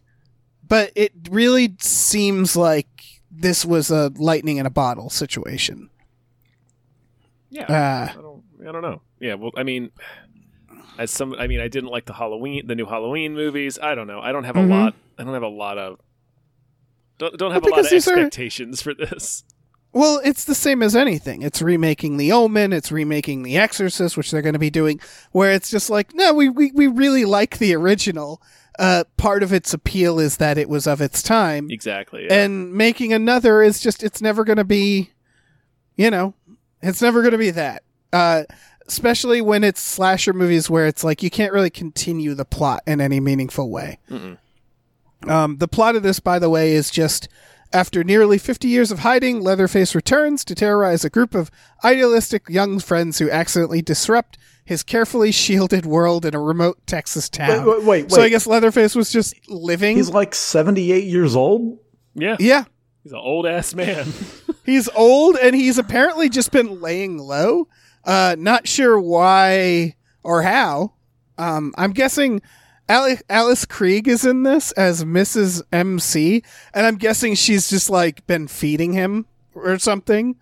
I'm just calling it now that she's like the creepy lady who's been harboring Leatherface. You don't cast her in a horror movie unless she's going to be some sort of villain. What do I know her from?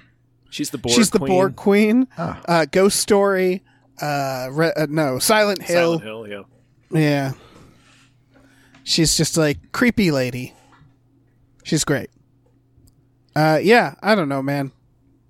Leatherface. Texas Chainsaw Massacre, rather. Yeah.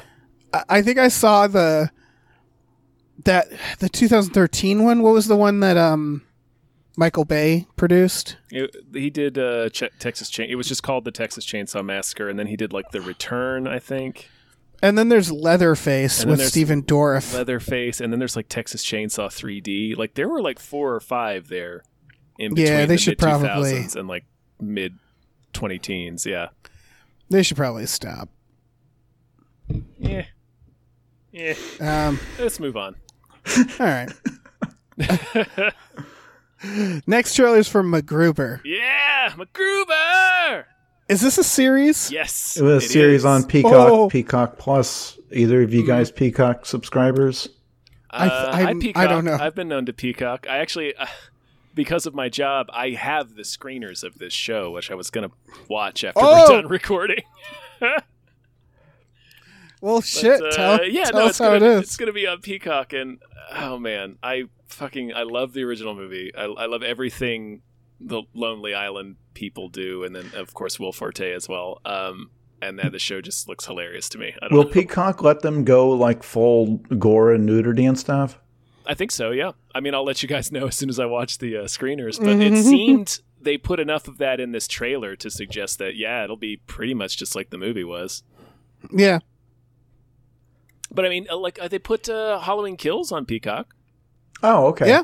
I don't have that service, so I didn't know if I didn't know what the rules were because I think it's the same as any other streaming service, except for Disney Plus, where they just kind of have whatever content on it.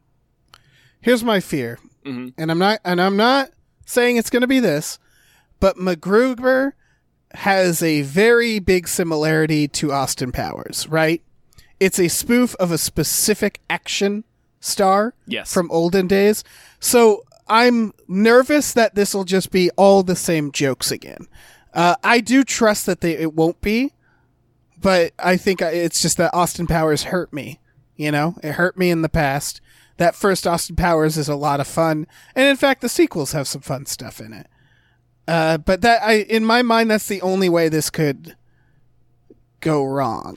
Austin Powers had the same issue that Borat had, and that everybody was like doing that voice for like the next 2 years after the movie. Like it became a meme, and it became like much bigger than the movie. So then trying to do a comedy sequel for now what is like an iconic character, and everybody's worn that costume for Halloween or whatever, I think that constrains what you can do. Whereas here, it feels like if there was ever a situation where these guys were allowed to just get weirder and weirder, this would be it. Like a direct-to-streaming show with probably not a giant budget, but without the pressure of having to like deliver network TV ratings. If ever there was a time when they just could keep getting stranger, it feels like this would be it. Now, I don't know that they have, but I suspect that would be their instinct, would be to just keep taking it further off the rails. Yeah, that's true. I suspect. Yeah. Part of me hopes this is like only 2. Oh, there's also a MacGruber 2 announced, like a movie. So part of me hopes this is only like 2 seasons, and it's what you say. It just keeps getting weirder and weirder until it's no longer sustainable in a good way, you know? Like I don't need like 6 seasons of this and like ongoing storylines. Yeah. I just need them to like just dive into the abyss. Yeah, I would be surprised if this. I think it's 6 or 8 episodes. I would be surprised if this goes more than 1 season, and then just goes directly into that sequel movie. But yeah, the hope of putting these guys like Jorma Taccone and Will Forte and just the writing team, and then Kristen Wiig and everybody that's actually in it on streaming is so that they can just go buck wild. Yes. Yeah. Pretty exciting stuff. Yeah. So this comes out soon too, like next week soon. Like next Friday Really? this comes out. Yes. That's the other kind of funny thing is they just sort of dropped this. like we knew it was in production for a while, and then like a week ago they sent out not even a week ago, it's like a couple days ago they sent out screeners. Like a week ago the trailer dropped. And then, like, the show comes out next week, so it's like they're dumping it all in a 3-week window. Yeah, I don't think Peacock is depending on this to be like their tentpole. No. Yes. Like it may not be on like when you go to the menu when you log in, it may not appear on that first screen when you. Right. And you really got to look for it.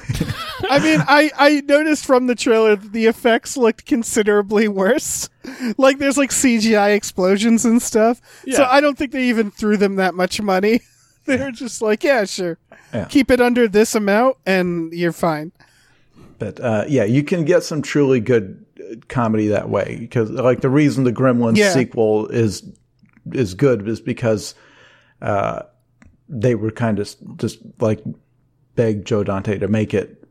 And he's like, well, if I'm going to do it, it's going to be the stupidest thing you've ever seen. Like, I have no desire.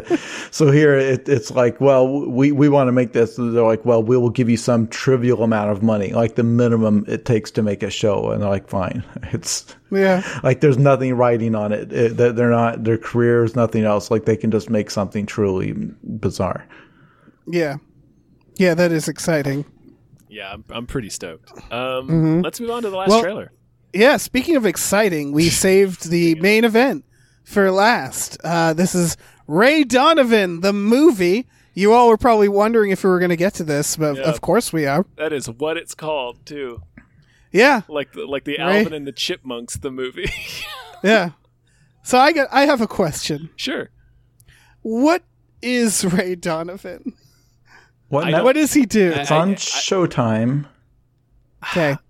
Jason, have you seen the show? I have not.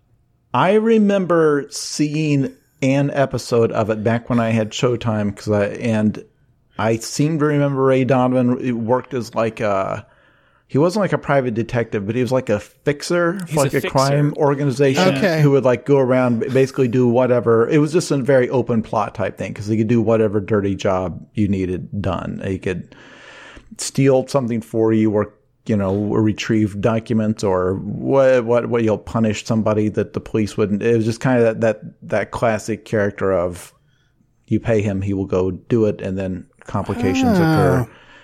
And I thought he was like a lawyer. I thought it had been canceled immediately, and then found out that it actually ran for another 7 seasons and 82 episodes over the course of like 9 years. And now they're making this wrap-up movie because I guess maybe it got canceled and they told them, well, we'll throw you a 2-hour, like with Deadwood. Like, we'll throw you a movie so you can wrap up all the unanswered questions from the last episode of Ray Donovan, the TV show. Yeah, it got like canceled, I think, last year. And I think they thought they were going to get another season, or they still anyway. It happened like you said, where they still had story left to tell, and this show has a not insignificant fan base. So Right. there was a bit of an outcry. So like, all right, well, we'll just give him a movie to wrap up the story, and that's what this is. And as Dave also clearly also hasn't seen the show, so like, I don't know about you guys, but the trailer is, it's kind of incomprehensible. Yeah. Yes. I get that he wants to murder So, his dad, you John probably- Voight, because John Voight sucks. This But- probably Yeah, cannot be according- the only Ray Donovan thing you've ever seen. You probably cannot jump in with this movie. It would be really fun to do a review of the movie, though, having not seen the show. There's no I will idea say- who anyone is. Yeah. The synopsis for the show says he can make anyone's problems disappear except those created by his own family. So clearly, like, the dad stuff is significant. Yeah. Like, I guess that's part of the plot, which is that, like, his family is, like, a problem. John Voight was in the show as well, which isn't a surprise. Also, Denise Crosby was in it. Tasha Yar from Sure, yeah. from Star Trek. That's cool. Are you Yarheads out there? So yeah, I don't know, man. Listen, I'm just glad Liev Schreiber had something to do. I wish he would go back. I wish he'd direct again. I remember really liking Everything Is Illuminated, his only feature. But I'm glad he's secure. It's just That so Ray Donovan money. It's so Yeah. funny because you will be, I've mentioned this on Twitter, but like you'll be watching a network that you're usually never on, like Lifetime, or like for me, the broadcast networks, I never go there except for from watching a football game. So I'll be on CBS watching like a college football game or something. And then during the ad breaks, there's all these spots for their other shows. And you realize that it's like, oh, it's this actor who I thought had died 5 years ago. It turns out he's in season 14 of his crime drama on CBS. Right. And I just never intersected with it because it never trends on Twitter. It never gets reviewed in the AV Club. Like, all of these SVU spinoffs and all that stuff that are still going. It's like, oh, okay. It's good. Good Yeah. for him. Good for him. He's still this guy. I always wondered what happened to him. It's like, oh, it turns out he's hugely popular among people my parents' age. Right. It's the same with like writers, in my opinion, where it's like, these shows must have like 10 people doing episodes, and it's like, good for those, they got a gig. They're doing Ray Donovan. That's great. It's fucking, I'm happy Sure, for them. Yeah. Yeah. Yeah. I'd write for Ray Donovan. Yeah. I'd come up with it. As long as I didn't- I'd come up with adventures for Ray Donovan. As long as I didn't have to watch the previous episodes, I just start making shit up. Come in cold, just start jazzing it, baby. Yeah, exactly. Yeah, hell yeah. All right, let's name some more producers, Dave. All right. Wait, yeah, that's it for trailers, folks. So big thank you to Chester's Prophet. Thank you to Definitely Not Guillermo del Toro. Thank you to Brian, who Tom knows. Thank you to Bob Grenville. Thank you to Steven. Thank you to Han Toomey, the confused cyborg. Thank you to Asking Seven. Thank you to Happy Ed 209. All right, let me jump in here. Thank you to Tiger Doors Pratt Thompson. Raindrops keep falling on my head. Thank you. Thank you to Dan Hackroyd. Thank you to Thank you. Manischewitz Molotov says the spice must flow, comrades. Thank you. Thank you to E.T. the Extravagant Terresticle. Thank you. Thank you to Cody Johnson's Time Machine Noise. Thank Thank you to Pete Vorpagel. Thank Thank you you. to Glitterous, CFO of Michael Shannon's Chocolate Factory. Thank you. And thank you to subscribe to Jason Pargin's Substack. Thank you. Someone Yeah. has actually chosen that as their. All right. Yeah. Oh, yeah. Everybody, Well, it is Jason Pargin, Pargin is the last part, .substack.com. By the way, subscribing to it doesn't cost anything. You just go there and you get it in your email inbox. It's not, there's no hurdles. You don't actually have to do anything. It's completely free. So subscribing Subscribing- to Jason Pargin's All that does, it means you'll get a message in your inbox to let you know when I've written something. That's all that does. It doesn't, I'm not selling your email to anybody. But you could. But you By could, the way- that is your power. I realize we've been recording for an hour and a half now. I've listened, obviously, to the other episodes of this show that you do with other guests, and I know they don't go this long. I cannot tell what they're doing differently that they're able to get through this so efficiently where somehow mine are literally twice as long, but I don't feel like I'm monologuing for 20 minutes at a time. I don't know what I'm doing differently. I don't know. You're fine, though. It's a delight.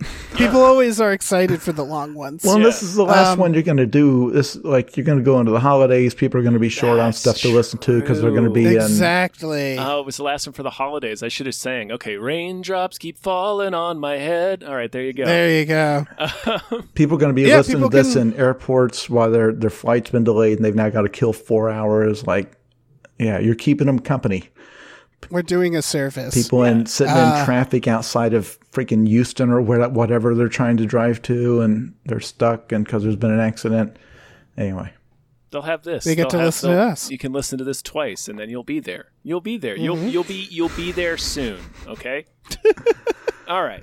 All right. So apparently, all right. You go, Dave. You go. I was just gonna say that apparently Tom Holland is gonna play Fred Astaire in a biopic about Fred Astaire. Why wouldn't he? You know, he looks like enough like Fred Astaire. Also, he's a little dancing son of a bitch. Like he played. Yeah. He started out playing Billy Elliot on stage. I think.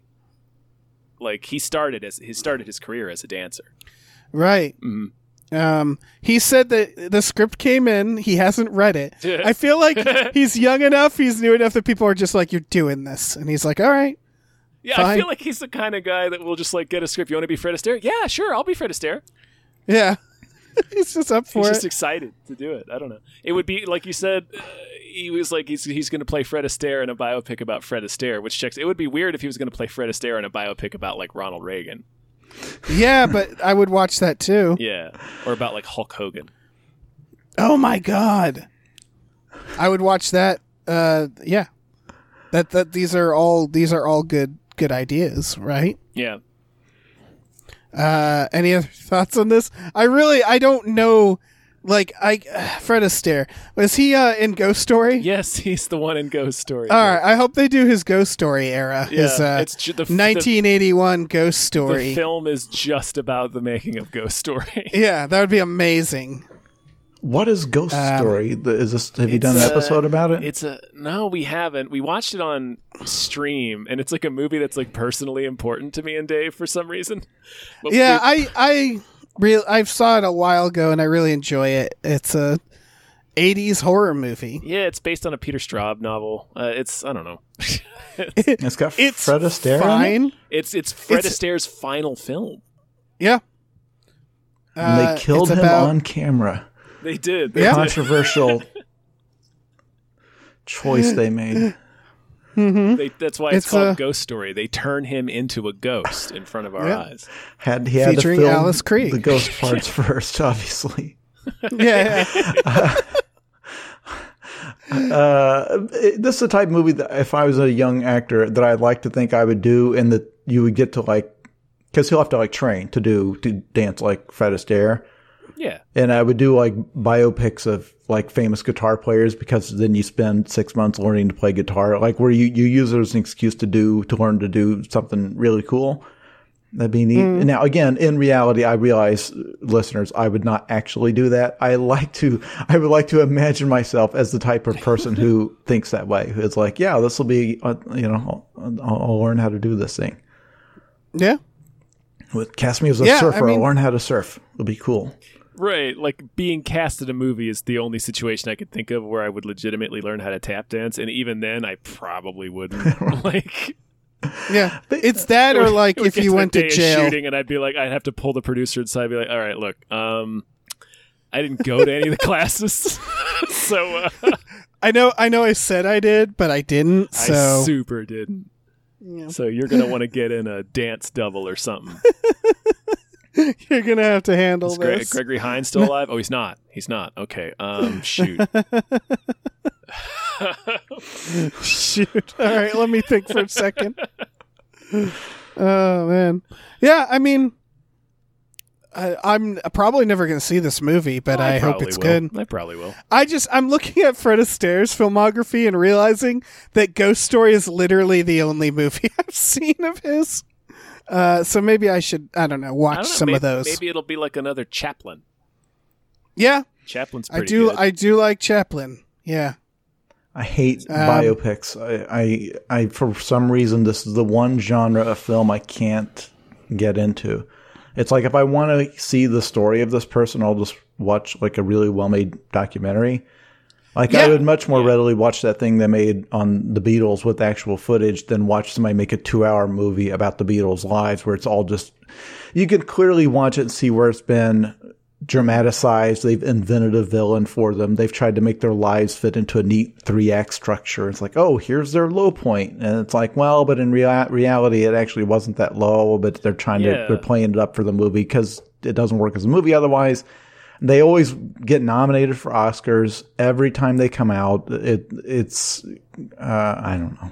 I've never seen. They're always seen kind one of that I've anticlimactic. Well, they start. I don't know. They all fundamentally start from the wrong place, which is we have to make a movie about this person. Does it matter if their life is interesting? No, we're gonna make a movie. I like the approach of like. I mean, I haven't seen it yet, but I like the. Theoretically, I like the approach of like being the Ricardos or like Pablo Larraín, who did like Jackie and then most recently Spencer, where it's like it's not a movie about their entire life; it's a movie about a very specific event. Right. I think that's probably the better approach. But yeah, otherwise, I still like biopics, but I definitely feel the same way as Jason. If there's like, I would much rather watch a really well made, in depth documentary about true life events or about a person's life than to watch the dramatization of it. Because yeah, I want to watch the real thing. You know. Yeah. What was the Ed Wood, Johnny Depp, I can't remember the filmmaker. Yeah, the Ed Wood, like that was the one biopic that I've liked, but it also was just entirely fictionalized. Like, like to people who watched it, they realized that the real Ed Wood wasn't that childlike goofball. That was a joke for the movie. Like that was the jokes. Like imagine if Ed Wood actually had this attitude about filmmaking. But that wasn't the real guy. He was just this. I really respect it though. One of the reasons I like that movie so much is like he was just like, well, I'm just going to make an Ed Wood movie about Ed Wood. And imagine Ed Wood is this guy who thought he was making the greatest movies in the world, and he didn't. Like you can watch interviews with the actual Ed Wood, or you can watch him in his own movies. Like he didn't have that pattern of talking. That was all invented by Johnny Depp to be funny, and it was like that's why people remember it. But they only remember it because they deviated from the real guy's life. But yeah, I don't know. I feel the same way about all. It's like it's just fictionalized enough to annoy me because it's not real, but it has to adhere to real life just enough for it to not be interesting as a movie, because real life doesn't play out in neat little chapters, and they always exaggerate like the rags to riches aspect of it. And even like in Purple Rain, like Prince had to give himself an abusive father when his real father was this musician who like co-wrote songs with him and helped him and was extremely supportive along the way. But it's like, well, that doesn't work in a movie. You have to be an underdog. You need a 3-act structure. It's like disappointing seeing like Eminem's real childhood home and realize it was much, much nicer than the home I grew up in Detroit. It's like, oh, okay. All right. We probably don't need to talk much about this. We can skip that. Kevin Feige, Charlie Cox, for the reason, Jason, you're saying, which is that Kevin Feige just said, like, I suppose if Daredevil came back, it'd be played by Charlie Cox. I do think he's being coy. I think he's in. He's probably the next Spider-Man. He's probably in Spider-Man, but yeah. I think they're all okay. See, I didn't. Is that why? Because this was trending all day. There was like some leaked pictures. Also, like Vincent D'Onofrio is tweeting. Like, I think there's like.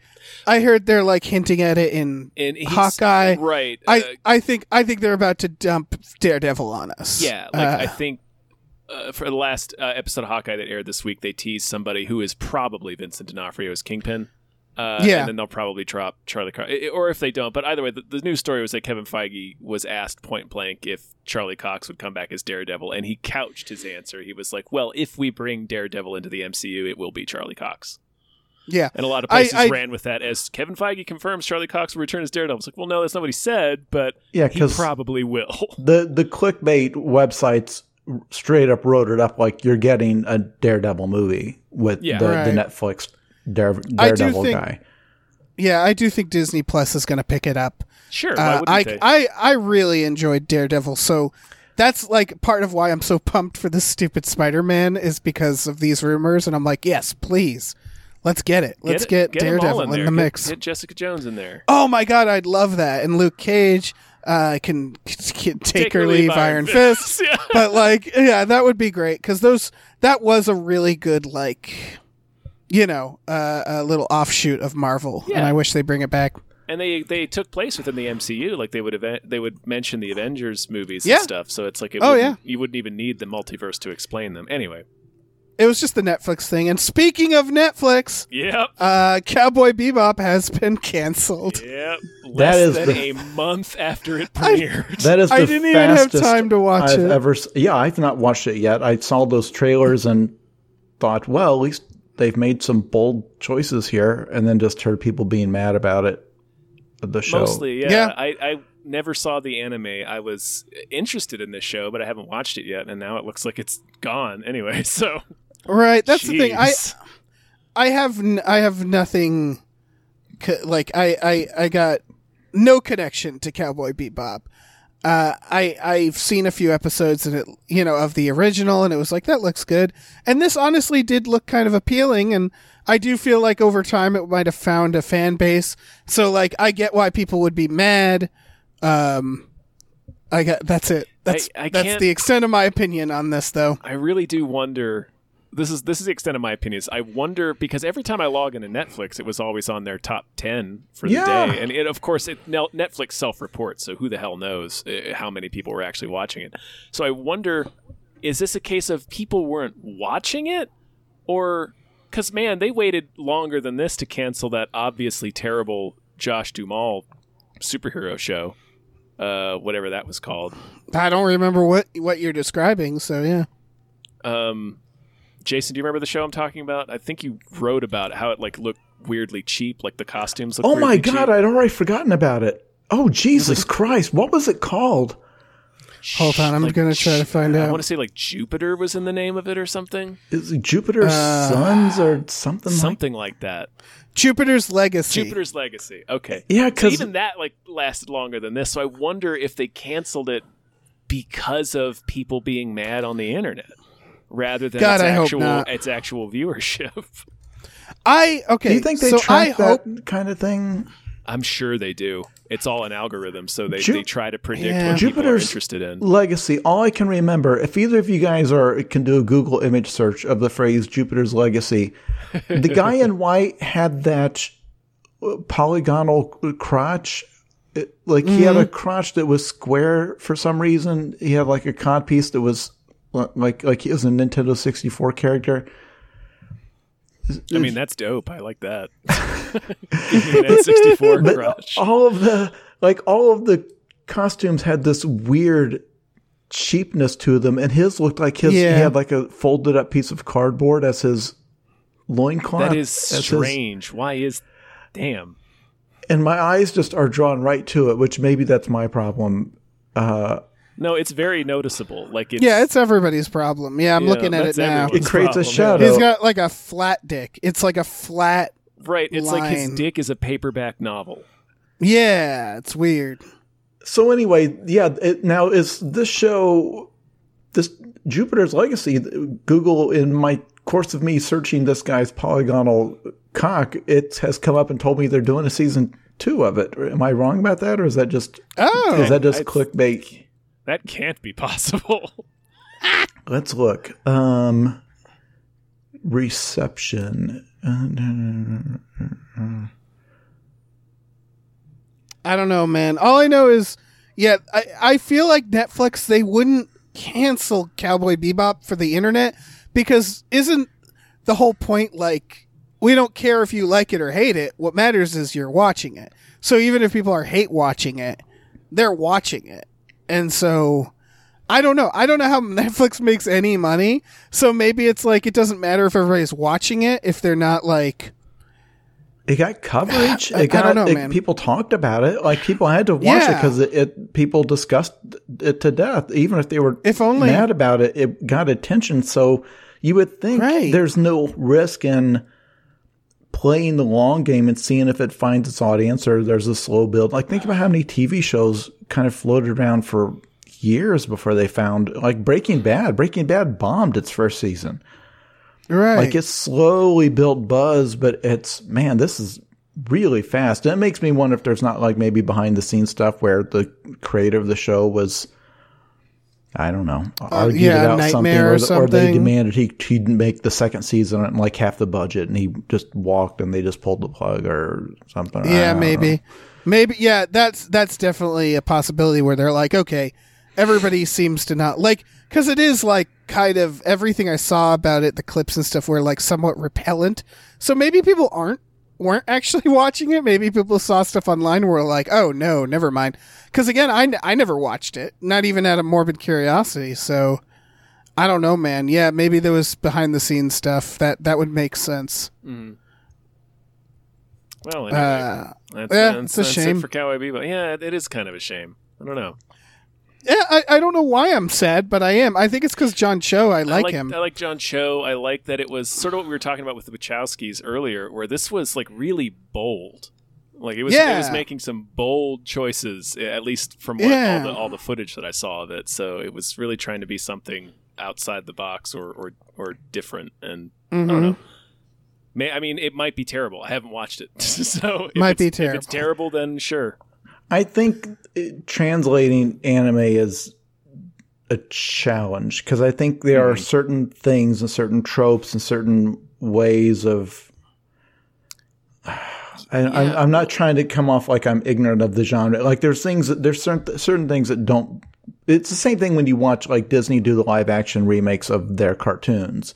Mm-hmm. And there's certain things that suddenly seem joyless or that really seem awkward, and it's clear they kept it from the cartoon, but it's like, yeah, but that was a very specific animation thing. Like the energy is totally different when it's in live action, and with anime, it's even more like these are very distinct. This is a very distinct medium. And so, I don't know. I think a lot of that stuff when trying to translate it to something live action that captures the same feeling, I think you can, to somebody that didn't watch the original, it's just like, well, hell, there's the last Airbender. Oof. Right. Yeah, right. That was the whole thing. Like some of what was weird about that was a filmmaker who was not up to the task trying to translate like, well, I've got all these things I want to capture from the animation. It's like, man, that's not a 1-for-1 trip. Like some of that stuff, staging action is totally different in the world of animation. Yeah. It doesn't necessarily translate. Yeah. I mean, there's also an additional wrinkle where like its storytelling is different in Japan. Like it's not, or like it's not. They tend to not be structured the same way as like an American movie. Right. So I don't know. It's just That there's a is lot of things you have to account for. So huge understatement in terms of, especially when you watch an anime series and you realize that they've done like 400 episodes. You're like, wow, I wonder how they got 400 episodes of adventure out of these characters. It's like they didn't.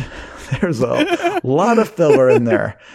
Anyway, that's Well, if you guys feel bad for John Cho, I just looked it up, and he is attached to the untitled Star Trek sequel, which, damn. Sure. Didn't know they were still doing Yeah, that. they're thinking about it. They're thinking about it. Yeah, give us another Harold and Kumar. Sure. Like, I would be so into that.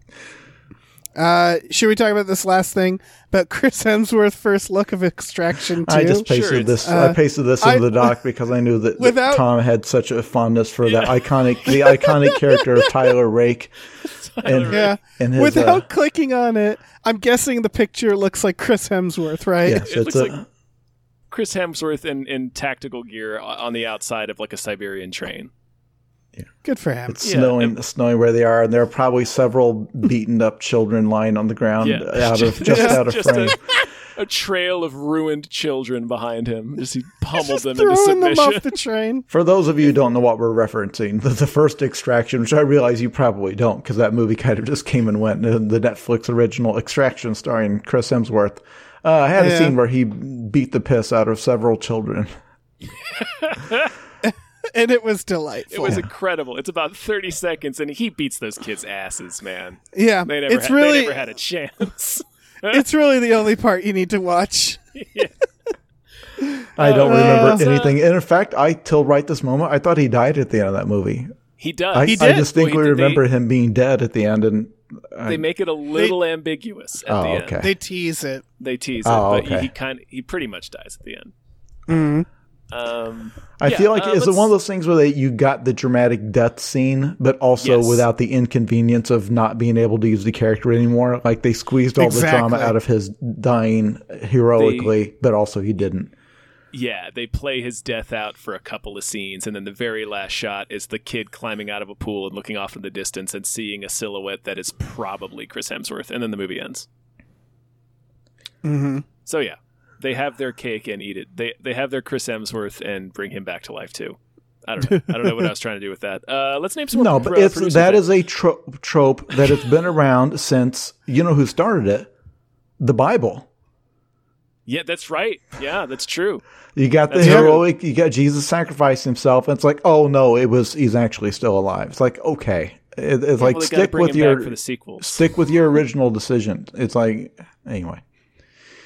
Listen, real quick. That's a franchise that prints money, Jason. They were never going to let Jesus stay dead.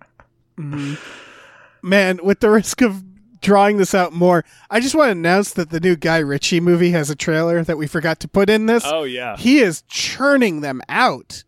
Wrath of Man just came out. yeah. What was his Gentleman. last movie? He did Wrath of Man. That was early this year. Yeah. And now this movie, Operation Fortune, is coming out January 2022. Like, Soon. in a month. Yeah. Also starring Jason Statham. Yeah, fuck yeah. I can't wait. I haven't seen the trailer. Can't wait. All right. Should we thank producers? We should. All right. Boy, big thanks to the Midnight Patron with Patrons at Midnight. Thank you to Exploding Runes. Thank you to Andrew, the proud Satanist How. Sure. Hail Satan. Thank you to Vincent. Thank you to Rev MD. Thank you to Lauren Gucci. Thank you to Bootler Boodleson. Thank you to Tux. Thank you to Ricky Cilantro. Thank you to Norm from Cheers. Thank you to Space McNulty. All right, let me jump in here. Thank you to Oh Great, It's Do That it. Guy. Thank you to Nolan Mayton. Thank you. Thank you to Andrew. Thank you. Follow Marina on Twitch and Patreon at HeartFistBrain McGuire. Thank you. Thank you to AJ. Thank you. Thank you to Tip Drizzle. Thank Thank you you. to Burrito Mouth. Thank you. Thank you to the ghost of Dave Thomas. Always. And also thank you for the ghost of Dave Thomas. You know who you are. Thank you to Aaron Burser. Thank Thank you you. to Christopher Robert Spars, Esquire. Thank Thank you to you. Mackenzie Fuck Shuffling with Willem Dafoe's confusingly large dick. Chill. Thank you. Thank you to Funky J. Thank And you. thank you to Pie Guy. Thank you, Pie Guy. Dave, we're at the 2-hour mark. I'm not going to do the bit. Tell us what your fucking movies are that deserve more hype. Yeah, you know, I was scared we were gonna like go short for this episode. Uh-huh. So I brought two movies that deserve you more hype. Perfect, magnificent bastard. The first one is called Death to Metal. This is already out. It came out this week. Uh-huh. It is about a priest who talks about like how heavy metal music is the music of Satan, who ends up getting killed or getting mutated by radioactive goo, turning into a monster, and now he's just killing a bunch of metal fans at like a concert. That's it. It looks like it's got a lot of weird practical effects, a lot of gore, you know, very like grindhousey. Mm-hmm. That's the first one. What do you guys think? I think this is on Shudder. I feel like I saw this in my queue when I was scrolling through movies the other night. So yeah, I'll probably watch this. We're pro? Yeah. I'm pro. Jason, are you pro? Pro or against? This might be a little too low budget even for me, but it's clear that like this guy clearly is making movies as like a hobby, right? Like he's not a full-time filmmaker. I don't know. But no, yeah, this is, I don't know. It feels like a distinctly like 80s era because like is metal even still a thing? But that's why it's even something that they're still concerned with, the church. I'm guessing this takes metal. Yeah, I'm guessing this takes place in the 80s. Yeah, I assume. But there's no way to know. I think the aesthetic is supposed to be like this is the type of like direct to VHS thing you would have seen, where right. like the very over the top, censorious bad guy. Because back in the Tipper Gore era when they were putting the labels on albums and all that stuff. Yeah, I think it's always a delight when metalheads get murdered in slasher films. Mm-hmm. I like that aesthetic. I think it's funny. And I think metalheads like it too.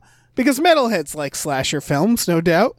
So I think it works. Okay, but the second movie, and we foreshadowed this last week, is called Amityville in the Hood. Oh, this is coming out on VOD on the 10th. That's today. That's the day you're listening to this. It is the movie we talked about. It is a sequel to the Amityville Horror, where someone... It is not that. They did not have any rights to that franchise. I guarantee you they have no legal right to... There's no way. If you just look at how many Amityville movies there are just on IMDb, there's like Amityville Shark House. There's Amityville over Clown. 20. There's so many. Listeners, but listen, the trailer that he put into the doc has 205 views at the moment of this. Like anyone on this podcast could put up a video of one of our pets onto YouTube right now, and by tomorrow it would have more than 205 views. Yeah. Yeah, I'm not criticizing it. I'm just saying that I refuse to believe that the people that made this movie for an audience of 200 people somehow have the rights to the Amityville franchise, which is... They absolutely don't. Well, I don't think anybody does. That's the thing. It's it's this thing where, like, again, we're not lying. There's like 20 Amityville movies. There's so many. I was shocked to see that they actually filmed a house that looks like it. Because I know the original house, they like got rid of the windows because they were sick of people showing up there. Jason, how many movies do you think this director made this year? I don't. It seems like these are not a ton of time goes into these, but even if they're shot very quick and dirty, the editing takes forever. You guys have both edited video before, right? Like editing a feature-length film takes a long time, no matter how low your budget or whatever. So I can't fathom. Has he made 3 movies this year? The answer is 18 movies. No. Yep. They're all movies like this. Ebola Rex is one of them. Sure. Hell of the Screaming Undead. They're all, like, a lot of them are knockoffs. That is his average. He made like 20 in 2020. He made 20 more in 2019, and so on and so forth. Oh, he's killing it. Yeah. I'm assuming he makes a very little amount of money each film and is comfortable because of how many he makes. This, for people who don't know, it's about weed that's grown in the Amityville property that is haunted weed that is brought to Compton. Haunted weed. Yeah.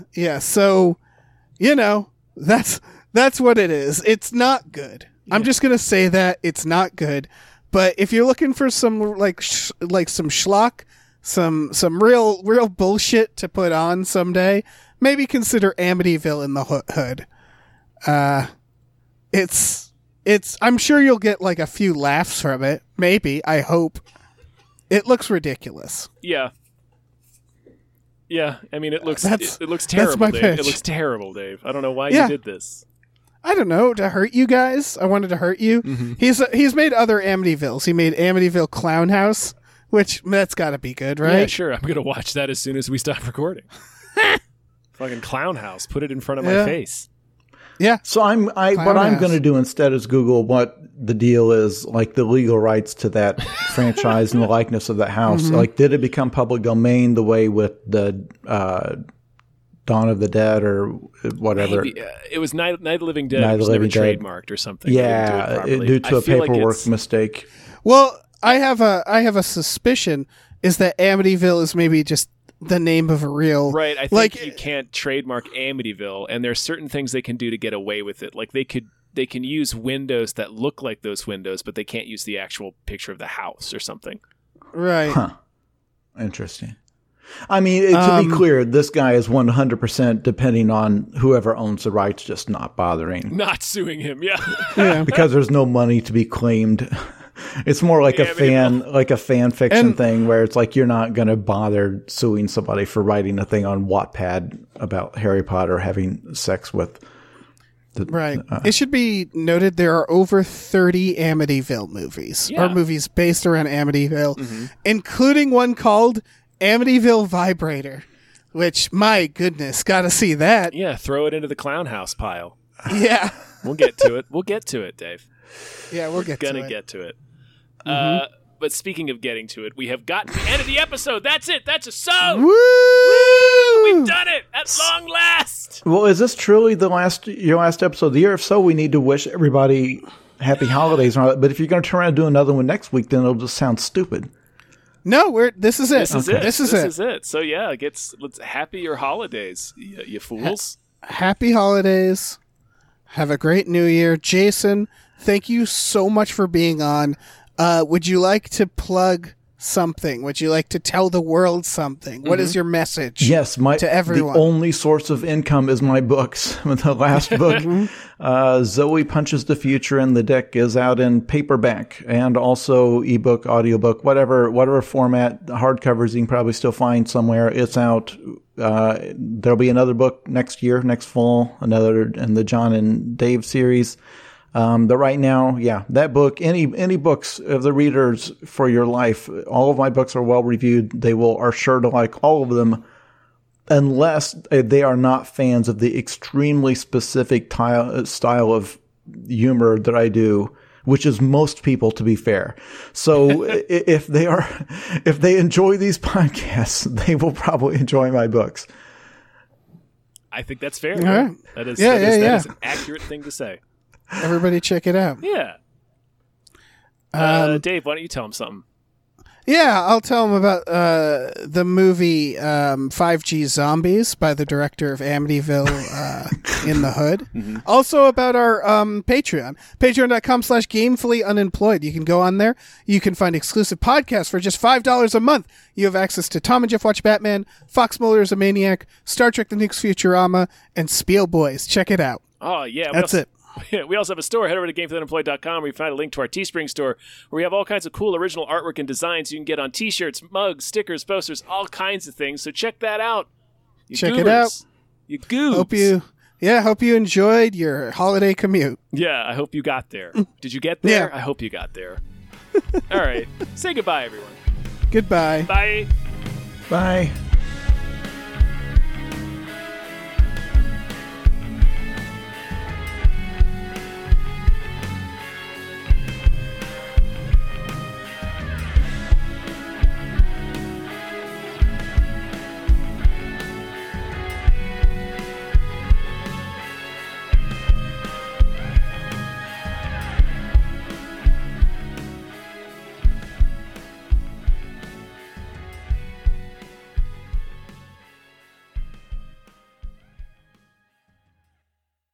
Our music is produced by Chris Corlew. You can follow him on Twitter at @thecorlew, CORLEW, and find more music at shipwreckedsailor.bandcamp.com. Our artwork is produced by Justin Brown. You can follow him on Twitter at @JustinTBrown, and find more of his artwork at artnessbyjustinbrown.com and justinbrown.info.